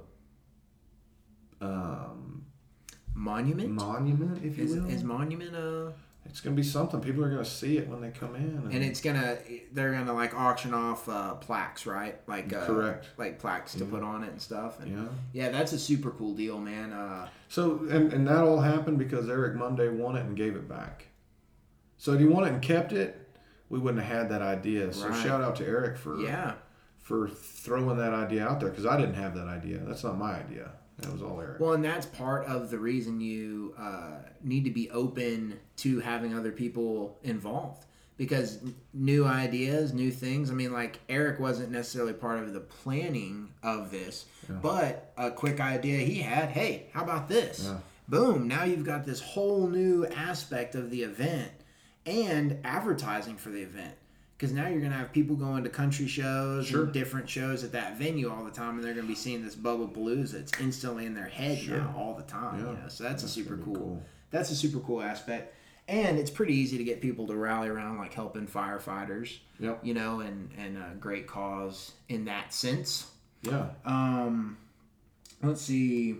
Okay, I'll throw out a quick back to Jamie's question. What's the purpose of the name of Panhandle Primate? It's funny because we actually already hit on it in this episode. So, you know, I was talking about archaeologically, all are the same dudes. Yeah.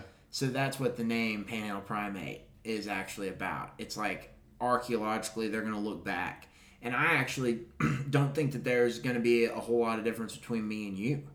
Oh, probably. They're going to look back and they're going to say, this was a slice of persons, you know, which I think is not to get necessarily religious, but part of the reason I got the idea was because with Jesus, how he used all these parables, what he was using is a placeholder. Sure. The Roman soldier, the prostitute at the well, the crazy ass man who's like, you can't go within 10 feet of him or he's going to release a demon on you, you know? Like, we all know those people in our lives. So those stories all have these placeholders. And that's what I started seeing myself as, is Dexter Kearley is a placeholder for this general swath of humanity, you know? This, like, strata is how I've kind of thought of it, like a strata of person, you know? I remember when you said, Vinny, thinking about starting a podcast. I was a swing lieutenant at the time, and I was like, Dex, what the hell are you going to talk about, man? I can remember telling you, dude, if you start that, though, like, if people are listening, they're going to expect that to, like, keep going. Yeah. Like, how much do you have to talk about? And so far, you've put out way more podcasts than I can listen to, so I'm proud of you. I'm 57, like, dude. This is cow. number 57. Wow, that is just. I was like, wow, he did it, man. He did it. It's weird, it's weird because I talked about it for a while, and then I started it, and then one of the things I realized, once you start something, it's easy to keep it going. Yeah. The hard part is starting it. Yeah. And then, I've had people say that before. I've had people say, because sometimes I'll do a ramble show where it's just me talking for however long it lasts, and somebody was like, man, there's no way I could talk for an hour and a half, like literally to myself. And it was like, I can make it happen. I can talk to myself for an hour and a half. If you need people to ramble, just call me. I'm sure I can find people that don't have a problem talking. Oh, yeah. Well, that's the thing. I mean, in the Texas Panhandle, I knew I wasn't going to have trouble. Yeah. You get somebody to open up and instantly you have 4 hours of conversation. Sure. Actually, Shannon tells me I'm not allowed to talk to people a lot of times in public because I end up getting caught up in a 45 to an hour long conversation. She's like, Dexter, let's go. Yeah. But she doesn't want to be the bad guy, Yeah. It's like, I need a bad guy in my life. Yeah. Somebody that's like, telling me what to do. So, yeah. But I like it. Anyway, that's the point of the name for Jamie spelled correctly. To touch on Stephen Pierce, the Angry Ginger.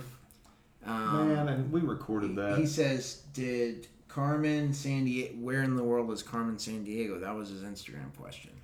First of all, he's showing his age there. Yeah, I know, dude. It was like, what, we're going to go back to the early 90s here? Yeah, the hell? So, and you've got this on a recording earlier, but I'm going to put it in the podcast, man. If he keeps asking stupid questions like that, you don't live far from him. No, we're a short jaunt. Yeah, man. We'll just go over there. I'll let you hold him down, and I'll just Rochambeau him till he turns red. Well, he's kind of ruddy as which won't take long. Oh, man. It's so funny because, like, Pierce is another one. He swung into Central whenever I was a rookie at Central. So I met him, probably my first 2 months, 3 months on the job. And it's like those people when you get that initial snapshot of somebody, and then you realize that's exactly who that person is. Yeah. There's no false flag or you got zero trouble being Steven. Yeah. Yeah, man. Not a problem. Dude, one of the funniest stories I ever heard was him getting in a yelling match with an officer during his rookie year over loading. No, it wasn't an officer, it's a driver. It's me. Was he? That's me. That's funny. That's who. He looked at me, and I said, hey, man, you got that ladder turned around wrong. And he looked at me, and he said, you can't put a ladder up and take it out butt first. And I was like, oh, no shit. Thanks for letting me know that, man. No, and we got back on the truck, and that was his first or second day on the job. Steve Barrera made him buy ice cream for yelling at a driver. Is that the first time you ever yelled at the driver? It won't be the last, that's for sure. It was great, man. As he's about to become a captain. Sweating? Sweat. Dude, that dude sweats like a champ, man. That's what separates us as the men from the boys. Yeah, as a dominant long distance animal is our ability to sweat. Do you know that? Yeah, I knew that. We can sweat better than any other animal. We can. That's super cool aspect. Horses sweat a lot. They do sweat a lot, but they are not as good at long distance as humans are. I'm surprised they didn't use humans for the Pony Express. Just ride the human. The problem is we don't have a lot of power. Oh. That's our issue. It's like we can carry a satchel of water and some seeds for a really long time. We can't carry.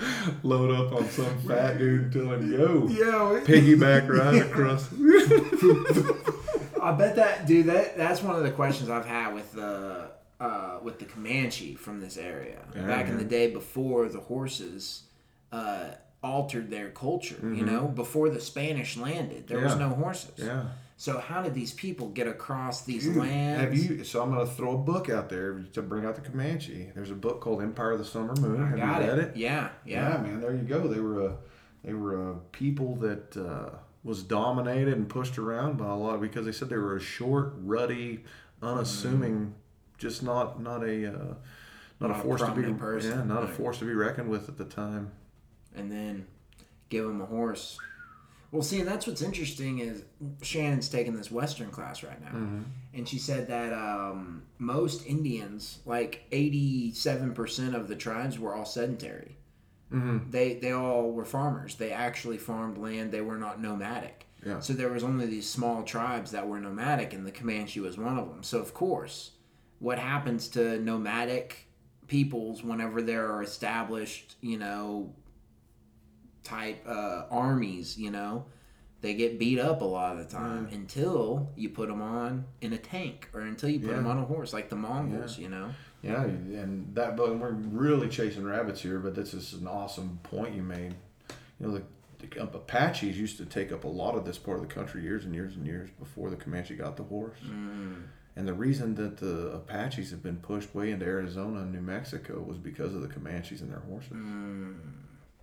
Yeah, that's interesting. And it would have been, I've heard this, and I don't exactly know if this statistic is right, but they said that by the time Western expansion happened, like 90% of the Indians' population had been decimated by disease. Really? So, before the Western expansion happened, part of the reason that the Indians were conquered so quickly was because they were decimated. Their population had been decimated. And part of the reason, this is another thing that's crazy, is they said that the reason that the buffalo herds were so large was because the native population had been so affected by disease that the main predator of buffaloes was people, and people dropped dramatically low, so the number of buffalo exploded.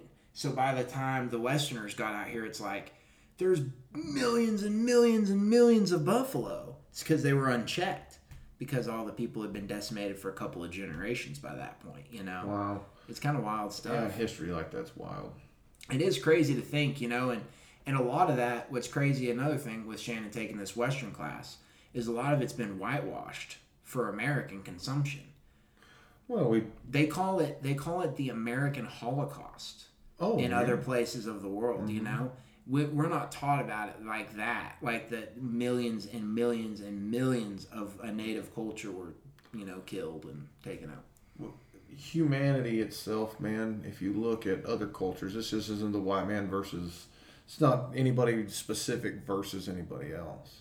But humans have had the propensity to look at other human beings as less than human. And anytime you do that, anytime you say, well, the natives aren't really humans, so we can exterminate them. Or Africans aren't really humans, so we can empower or make them do what we want them to do. Or Jews aren't really human. So anytime you take that human aspect off of the that. Chinese, the Japanese, Japanese did it with the Chinese. They said, well, they're not really Japanese. They're not human. And so that's understanding that, you know what, just because you may look different than me, you're still a human. We treat everybody because, like, you and I do what we do to try to protect our slice of humans. Right? That's what I'm in the business to do. I assume that's what you're in the business to do. And so it's always been so weird to me that we have people, or have pieces of people in snapshots in time where, oh, well, that's not really a human. What? Yes, it is. Well, it's all about what's normalized to the culture, because, I mean, a lot of people think that one of our biggest critiques from the future of humanity will be our treatment of animals. Think about how many lab rats have literally been tortured to death, or tortured to near death and then brought back, and then tortured to near death. And everybody says, well, it's just a rat. But it's like, okay, well, if it was just a rat, that'd be one thing. But whenever it's this huge laboratory of death, but we normalize it and we say, oh, it's science, right? Because I want mascara that's not going to make my eyeball, break out, right? So let's kill 1 million mice, just so that my eyeball doesn't break out whenever I put this makeup on my lashes and shit, you know. Nobody's highlight. Well, I guess they're stopping to, practice stuff on animals as much, like cosmetics and stuff. That's kind of a thing. But if people knew where cosmetics came from, they wouldn't wear them. Oh, I know. Well, that's the weirdest thing about so that's one of the things I like about firefighting is and EMS, first response, we all see it. There's no face, or there's no mask. No mask. The mask is removed. We see all of society, and it's actually, it's not as diabolical and as heinous as you might imagine. It's really just a lot of confused, lost, even the bad stuff that happens. Most of it's out of not intention. What's the other word of intention? It's like out of what's the word I'm thinking of? I don't know, buddy. Like somebody that drives drunk. Oh. Right. They're not necessarily trying intentionally to kill an entire family. But they happen to do that because of their actions, right? Correct. So it is an evil act that is perpetrated by somebody who's not intentionally being evil, Yeah, no intent to do that, but you knew better. Yeah. And so that's kind of one of the things about that I think happens whenever you take a face off or your mask off and you see somebody's real face, is you realize that most of the evil of the world is not intentional. It's not thought out. It's not like, hey, we're going to treat them like they're not humans. Not everybody's Adolf Hitler, right?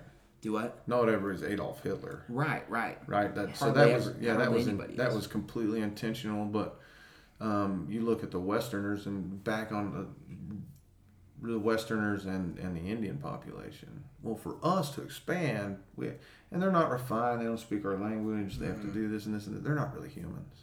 So you normalize that, and we saw it with segregation in the 50s. I mean, it continues to happen. Yeah. It continues to happen. Well, and now it's taken this weird shift towards, not even to get into politics, but it's taken this weird shift into a political sphere. Sure. Where you start to say this other side is not a person because of this view or this understanding or this perception, when in reality, none of us 100% can back up what we believe. But, nobody can, and can say you're 100% accurate with your belief system. Yeah, I mean, because your opinion doesn't necessarily make you right. Because I'm the only guy whose opinion makes them right. I mean, there are. Well, that's the funniest thing is I'm pretty sure, and granted, a lot of people told it to me whenever I was a younger kid, and I actually don't think that it was an accurate perception. But everybody used to always say I was a liberal. Everybody said I was. Everybody said struck as a libertarian more. Well, that's what I would consider myself as. I'm not a liberal. I'm a libertarian. I don't think that the government should tell me what to do. Sure. On certain, so that pisses off both parties. And I just happen to be in a conservative area, so they say, well, you don't completely adhere to this, so you must be the opposite, which is a liberal, It's a dangerous thing, dangerous way to think, man. It is dangerous. It's very dualistic in a world that is not dualistic. Mm-hmm. And I think that's part of what Western culture and religion has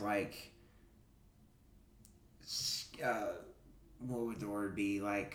Mapped on top of. So our narrative, our meta narrative is always dualistic. Mm-hmm. Us, then, versus them. We, then, you, all of this different. It's very, whenever you really get to looking at it and we're all, instead of it being two parallel lines going up, it's the same horizontal line on the same plane. Yeah. So it's kind of an interesting, we're in a very weird place, and I do think that books like Comanche, Empire of the Summer Moon, about Quanah Parker. Mm-hmm. Part of the reason that those are so needed and is to grasp the lie that it is us and them. Yeah. It's just a we. It's just and it's a very short time. We're a beat. Even the Amarillo, you were saying, 15 years since Brian's accident. And it's how much has the fire department changed in just 15 years? Yeah. I mean, you look at the whole scope of Amarillo being around for however long, maybe 200 years? No, maybe 200 years? I don't know, man. The fire department's been around since 1897 or 1898. That's true. So if that's organized. Yeah, so that's an organized. Amarillo's way older than that. Yeah, for sure. And then how many times is it? Who knows how long the settlement's been here before it was taken over by Texas, even or the West. So who knows? Like, that's actually pretty wild to think about. But it's a blip, no matter how long it is. Sure. You know, it's a blip in the span of time. Dude, we're at an hour and 44 minutes. Wow. And I've got a little section, but we're not going to be able to get into it. I was going to say what has changed in the fire service, and then where are we going to go from here? And I don't think we got enough time. Man, I think we can. How much time do we have? I mean, we got time. Do you want to? It's up to you, man. We'll touch. We'll go. We we'll can start. touch. So you ask me the questions, and I'll tell you what I know. So what has changed in the fire service just since your hiring on to the AFD? Since hiring on at the AFD, man. Cell phones. Oh yeah, man. MDTs. That's huge. MDTs. The way we're dispatched, we used to be dispatched by people. The dispatch centers moved. It used to be down at Central Fire Station. Mm-hmm. Used to be firemen. Yeah, used to be that. We used to ride in open cab trucks. Yeah, and seatbelts. Seatbelts, which that had come along right. I mean, that whole thing. Mm-hmm. It was always a policy to wear the seatbelt, but nobody adhered to the policy. Well, and that's one of the things that's so interesting. You were talking earlier about personalities and the type of people that are attracted to firefighting. The personalities. It's almost like I've thought about this a lot especially with training and how we used to train. Is they didn't leverage what we naturally do, which is cheat. Mm-hmm. You know what? If I hear that the crew just did the training the day before, I'm going to ask them and say, hey, what's training about? I'm going to cheat. I'm going to try to gain as much information about this before I get there. Scenario. We desire tactical advantage. Right. We desire tactical advantage. And I feel like telling somebody that they're going to do something without showing them the benefit of doing it almost ensures rebellion. Sure. They almost ensure rebellion. With the fire service, you have to package things correctly. It has to be in a pretty box. Mm-hmm. If you don't put it in the right box, you're not gonna get good retention there. Yeah, there's certain people throughout this career, Dex, that could say whatever, and they were always right. Mm-hmm. Other people could have been absolutely exactly as correct, but because of how they said it or just their perception, other people are like, oh, that guy's an idiot. Well, hold on just a second. He just said what this other jackass said. Well, yeah, but you know what I mean? Is what we talk about credibility. Yeah, it's all about credibility, which is super interesting, and a lot of it comes with time. Mm-hmm. You know, like it's you start looking, and like you were saying earlier, how did you get with there's still rookies that get hired on that are older than me. Mm-hmm. And when they walk in, they see a younger person in me, you know. Yeah. It's like, what are you seeing? What are you looking for? You know, it's kind of an interesting. When I got on, there were 10 fire stations. Now there's 13. 13. Yeah. About to be 2 new, not new in number, but new facilities. Sure. And I think that we're not far off from having a fire station 14. I think we're short fire stations in this town. If anybody's listening, the budget's not nearly as good a shape as people think it is. No. The city budget? Yeah. Oh, yeah, I know. Yeah, so people are like, oh, man, we don't need to raise taxes for anything. Like, man, the dollar doesn't go as far as it used to go. No, it doesn't. So 10 fire stations. Tactically, we've come a long way. One thing I was going to make sure we hit on was the vehicles. Yeah. Vehicles from when you got hired on, and car wrecks from when you got hired on, to car wrecks that we're running now. So that's crazy, man. When we used to make a car wreck with significant impact, it was very rare that we didn't, especially when I very first started running calls back in 2001, 2002. It was very rare with a significant impact that somebody wasn't injured. Man, I've seen cars roll over. We've counted where the A-post or something hit the ground. You could see the gouge every time it rolled. Had a Nissan Murano 3 or 4 or 5 years ago that had rolled 3 times, and we could open 3 of the doors just by opening them. Didn't put tools on anything. Yeah. Nobody injured. And the funny thing is, you hear people say, well, they just don't build cars like they used to. Thank God. Yeah, for real. They were death traps. Yeah, they were, man. The car is designed to take the impact now. It does it very well, and it doesn't injure people in the compartment nearly like it used to. It's crazy, man. Even from the little bit of time I've been on, which was August 2009, we pull up on a car wreck now from whenever I first, because you know what it was cash for clunkers. Mm-hmm. They got a lot of older vehicles off the road and people into newer vehicles that had proper safety and all this stuff. And you pull up and there's a grandma. You're thinking there's a chance we're going to cut somebody out of this vehicle. Yeah. And instead of cutting somebody out of the vehicle, a grandma is walking around uninjured from the impact. That probably would have killed somebody. It's been a long time since we had to put tools on a car, and most generally, if we end up having to put tools on a car, it's because somebody was doing something way outside the law. Mm-hmm. Your normal impact that happens inside, everybody doing, like somebody just making a simple mistake. Hey, I ran a stop sign. Most of the time we're talking about high-speed events, drunk driving, things of that nature that should be way outside the law. Those are the things that cause us to have to cut vehicles. Right. Nowadays, most people are fine. Most rollovers people are fine because we get people wearing their seatbelts. Mm-hmm.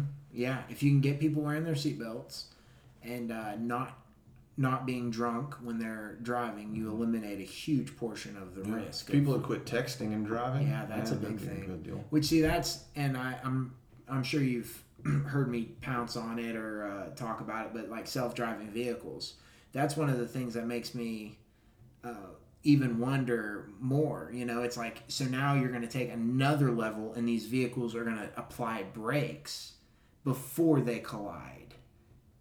This much earlier. It's going to be it's going to be an interesting. Like the Jetsons, man. And those are going to go wrong. I mean, there's going to be problems with those. There's problems with every system that we invent, but yeah, it will be very Jetson-esque. Airbags? Man.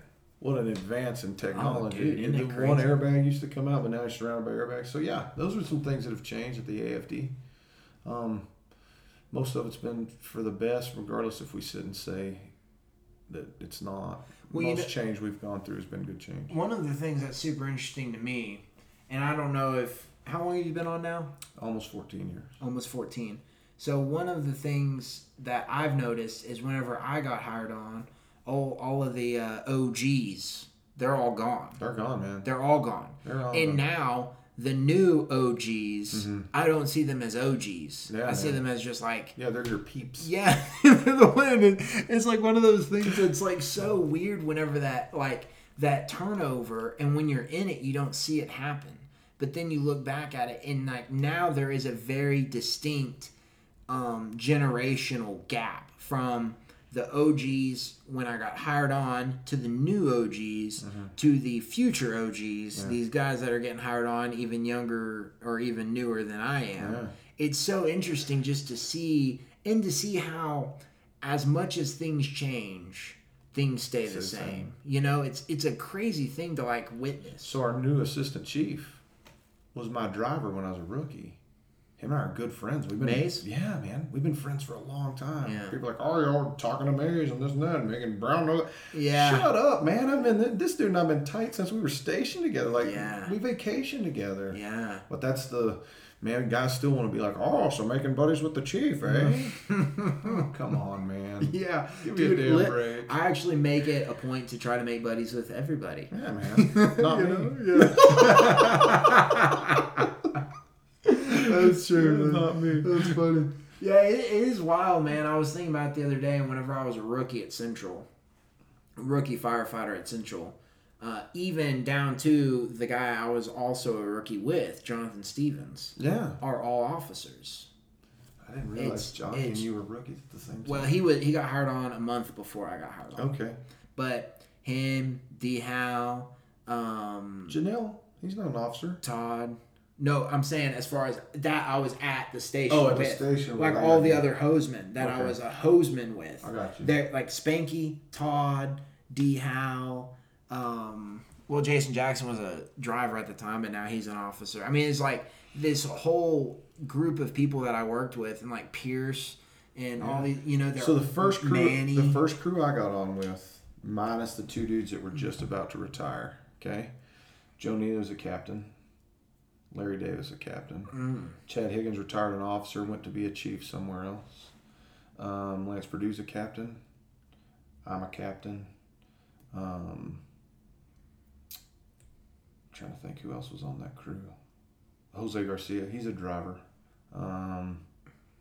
But man, you look at the everlasting. So Joe Neely just retired, right?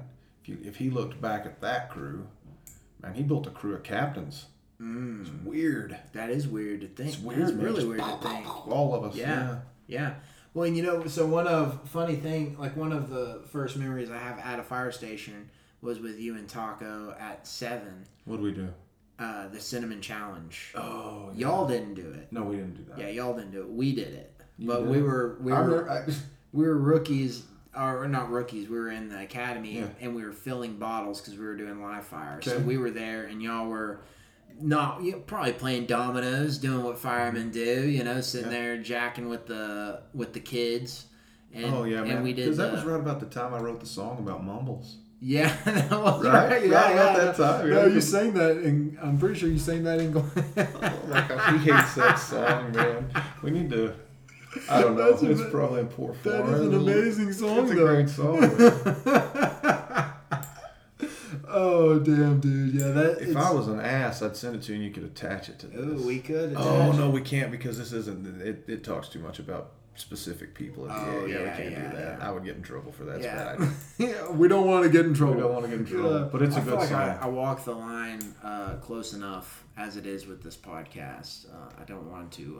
Yeah, we don't want to put you on the radar. I don't want to incite a riot, Yeah. so to speak.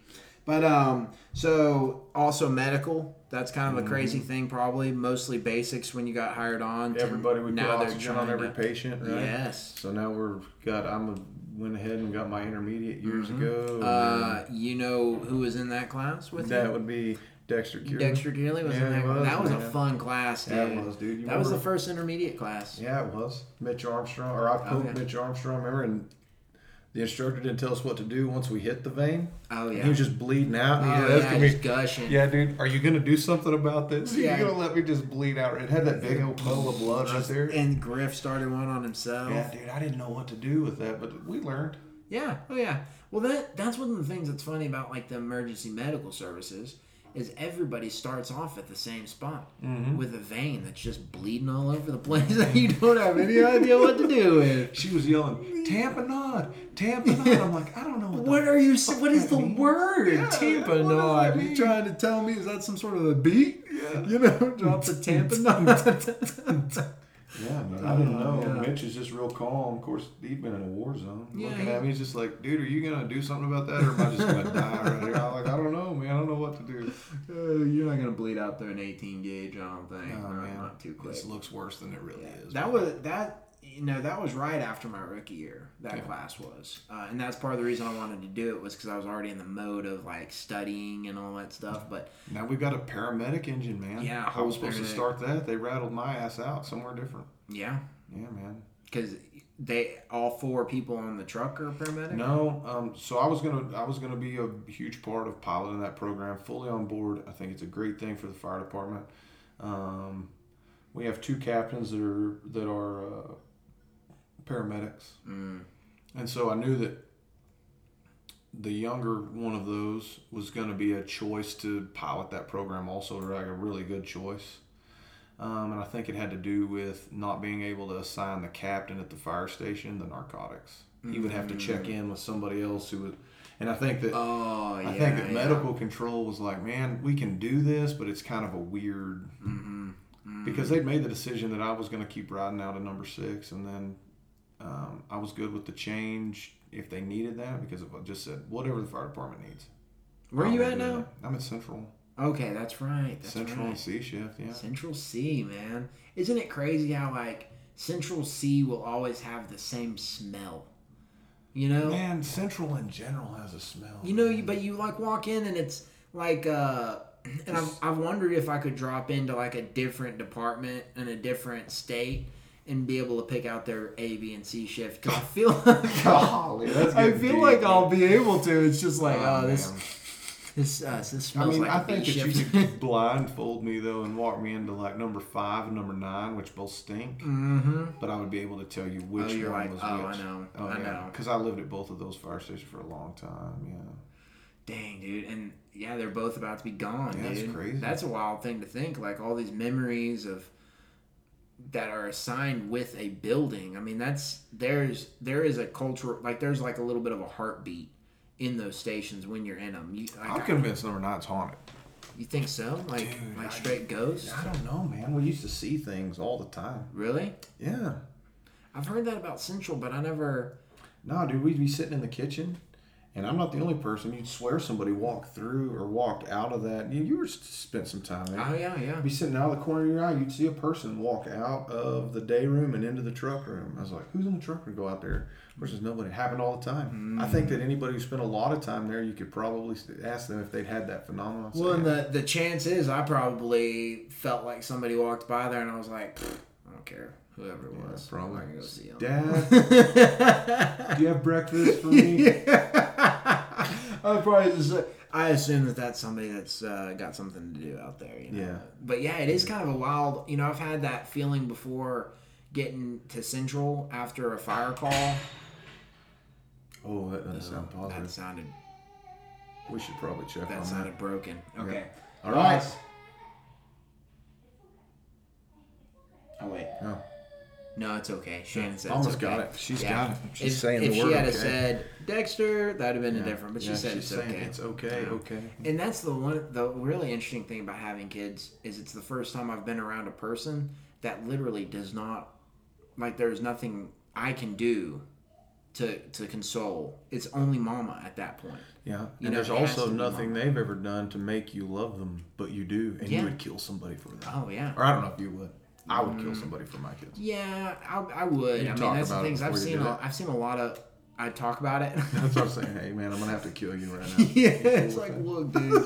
Look, so It was decisions I made a long time ago that are about to lead to this, you know. And I'm sorry, but what can you do, you know? But okay, so let's hit this. I'll have you back on, and we'll talk more about man. fire service. And, Yeah, I'd love that. maybe I don't know. some transitional attack, maybe get into some controversial. man. Maybe get into some controversial. We're not right now, Okay, but we're we not might doing get that in, right we now, might get man. into some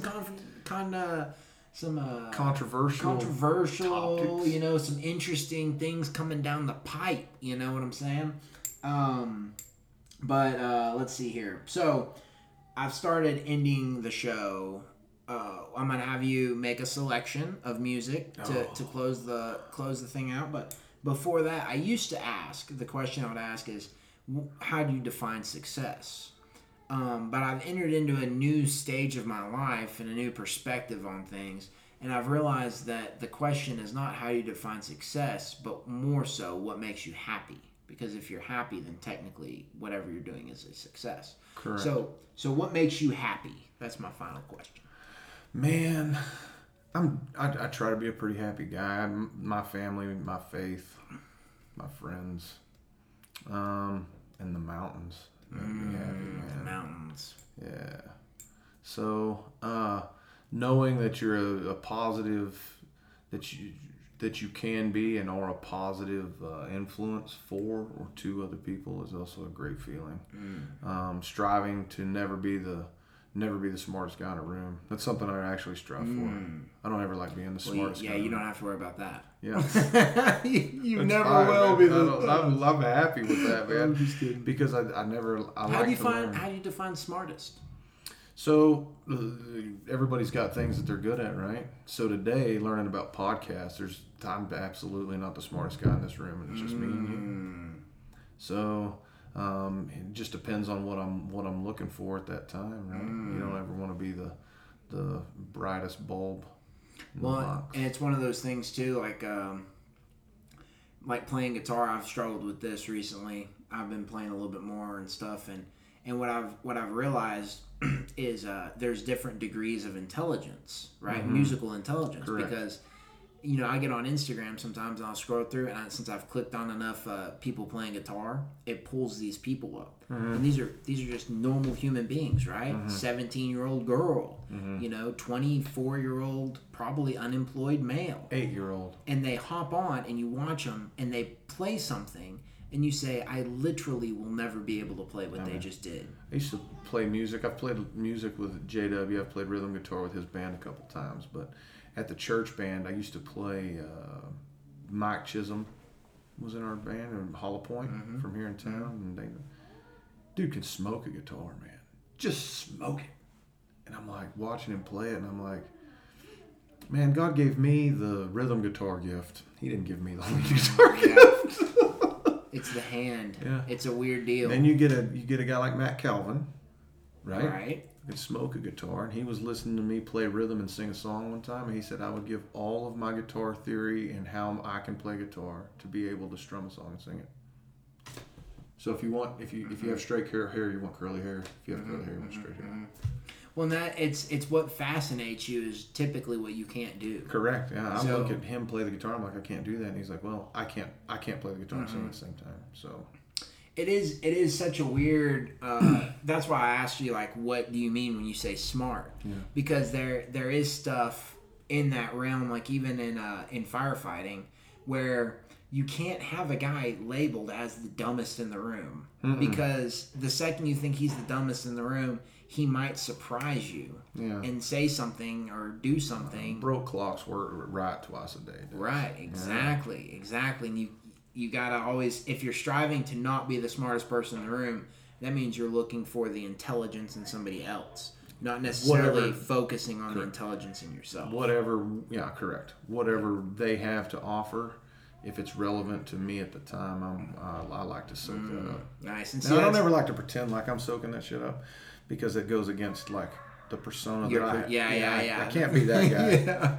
But I listen. Yeah, it's funny. That's actually part of the reason I wanted to start this podcast, was because I can almost guarantee every single person is better and smarter and has deeper insight into things that I have never thought about, or that they're like Jared Sanchez, the one that gave me this picture.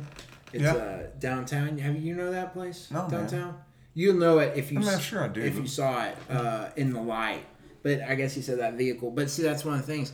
I know absolutely nothing about film photography. Mm-hmm. Well, he knows a ton about film photography, right? So I can have him on the podcast and guarantee that I know a lot less than the person I'm sitting across from about a given thing, And then this was Brittany Bush.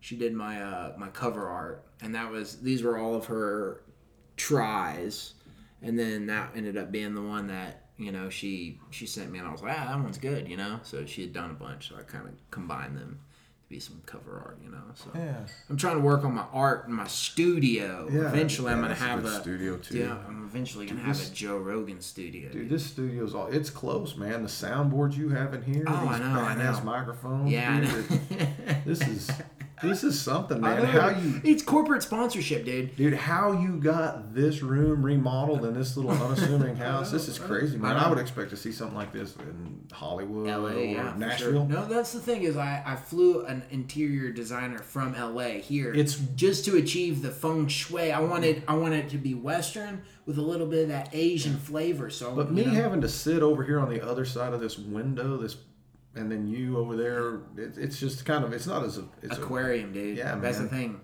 Whenever I referred to the aquarium earlier, it's like I like to keep my guests in a controlled environment, in case I have to gas you. Yeah, I got it, man. I know when you lock the door, you were like, "Here's your booth," and then you lock the door. I'm like, I hope when we're done with this, he lets me out. Yeah, you start getting riled up. I can just, he's going down. We're give him the nitrous. Yeah, I like it. All right, man. Great, so what song do you want to end this thing with? Oh man, that's a hard one. That's a really hard one. You know what? Let's end it with a Randall King song. Okay. Let's end it with a Randall King song because he's going to be playing. He's the headliner for Bubbapalooza. And can you pause and I'll find the one I want? Yes. There's a bunch. No, I just won't even pause. Okay. We'll just keep it rolling. Okay, man. So I'm also I haven't ever done this before, but I'll also give you so since it's gonna be a country song closing it, I'll allow you to pick the rap song to intro to. Oh man, so that's awesome. It's gonna have to be NWA Boys in the Hood, man. Okay. It has to be. Have you ever done that one? I don't think I have. Yeah, man, that's my favorite. That's my favorite rap song ever, and Let's go with Taking Me a Heartbreak. All right. Yeah, man. Cool, dude. Well, all right. That was 2 hours and 9 minutes. God, that's crazy. Kind of flies by, doesn't it? It feels a lot like it's a lot like it happens a lot quicker than you anticipate. You That's know? nuts, man. Like, that's the kind of thing where you go on a road trip with somebody and all of a sudden you're just there. Yeah. And that's such a nice. And see, this is one of the crazy things about being on like a crew that you like at the fire station is it's interesting how relative time is, because you get to a station with a crew of guys that you like and everybody gets along. Shift flies by. You're done before you know it. You get to a crew and a station with some animosity in between the gears, a little bit of that road grime up in that transmission, and it goes a lot slower and a lot. Or events, right? Events can do that Yeah, too. You can events can do even that. love the dudes you're with, man. But if you've got something that's laying heavy, Oh yeah. Yeah, events, man. And that's the hardest thing is everybody's in a different spot. You know? Like you were saying, like if you have a hard thing happening in your life, there's probably, like to go back to the pillar analogy, there's probably a couple other pillars that are also being affected at the same time that nobody has that insight into, you know? It's kind of a wild thing, man. It's definitely a place where you learn compassion.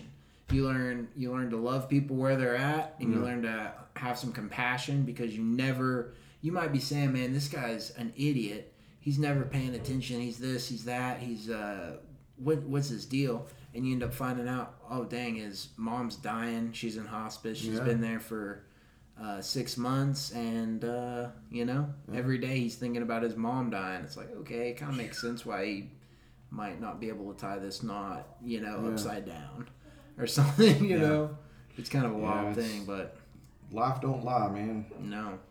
Ever. No, sir. All right. Well, I appreciate you coming on. Hey, man. I appreciate and it. Bubbapalooza, June 22nd, 2019. Starlight Ranch Event Center. And I'm looking forward to it, man. Last year was on a B shift day. It's a C shift day. Last year? Mm-hmm. It's on a C shift day again this year, too. How is it? Mm-hmm. So you taking off? You already got the day? Yeah. The guy that I switched shifts with actually had the day. It was full, so they were able to switch it over. Nice. God takes good care of me, man. Yeah, that's a crazy always does, circumstance. man. God Like, takes it good just care of me. happens to be. Yeah. Huh. Dang. Cause you switched over. Dang. Well, right on, man. Well, until next time, audience, thank y'all for listening, and enjoy this song by Randall King. Taking Me a Heartbreak. Taking Me a Heartbreak. Taking Me a Heartbreak. All right. Until next time. Peace out.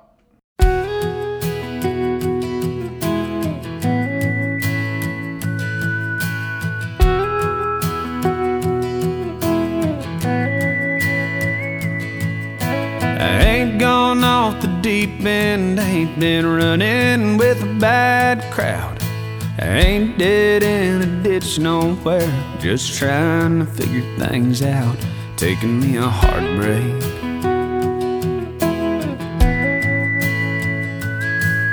She hit me like a Mack truck when she done me how she did me. Might as well have doused me in diesel, struck a match, and just lit me. I'm taking me a heartbreak. Yeah, I'm taking me a heartbreak. Yeah. This heart can take a beating, tough as nails. It's used to being hammered on. But this time it's split in half. It's taking everything I have to be strong. So I'm taking me a heartbreak.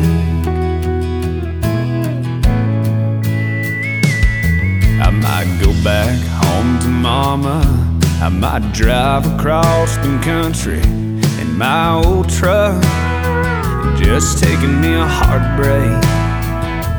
I might take a little time to heal. Hell, I've got a little time to kill. Well, damn my luck, I'm taking me a heartbreak. This heart can take a beating, tough as nails. It's used to being hammered on.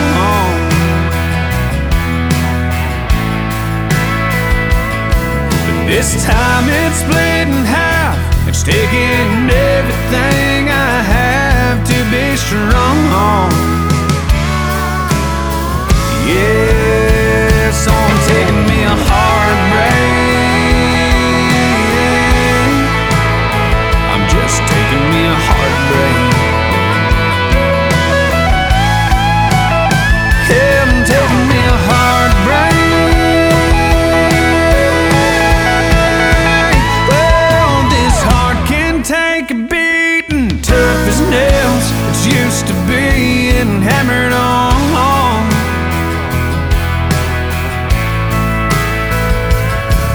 This time it's split in half. It's taking everything I have to be strong. So I'm taking me a heartbreak. I'm just taking me a heartbreak.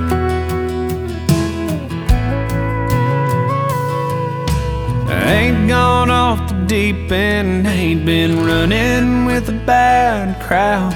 I ain't dead in a ditch nowhere, just trying to figure things out.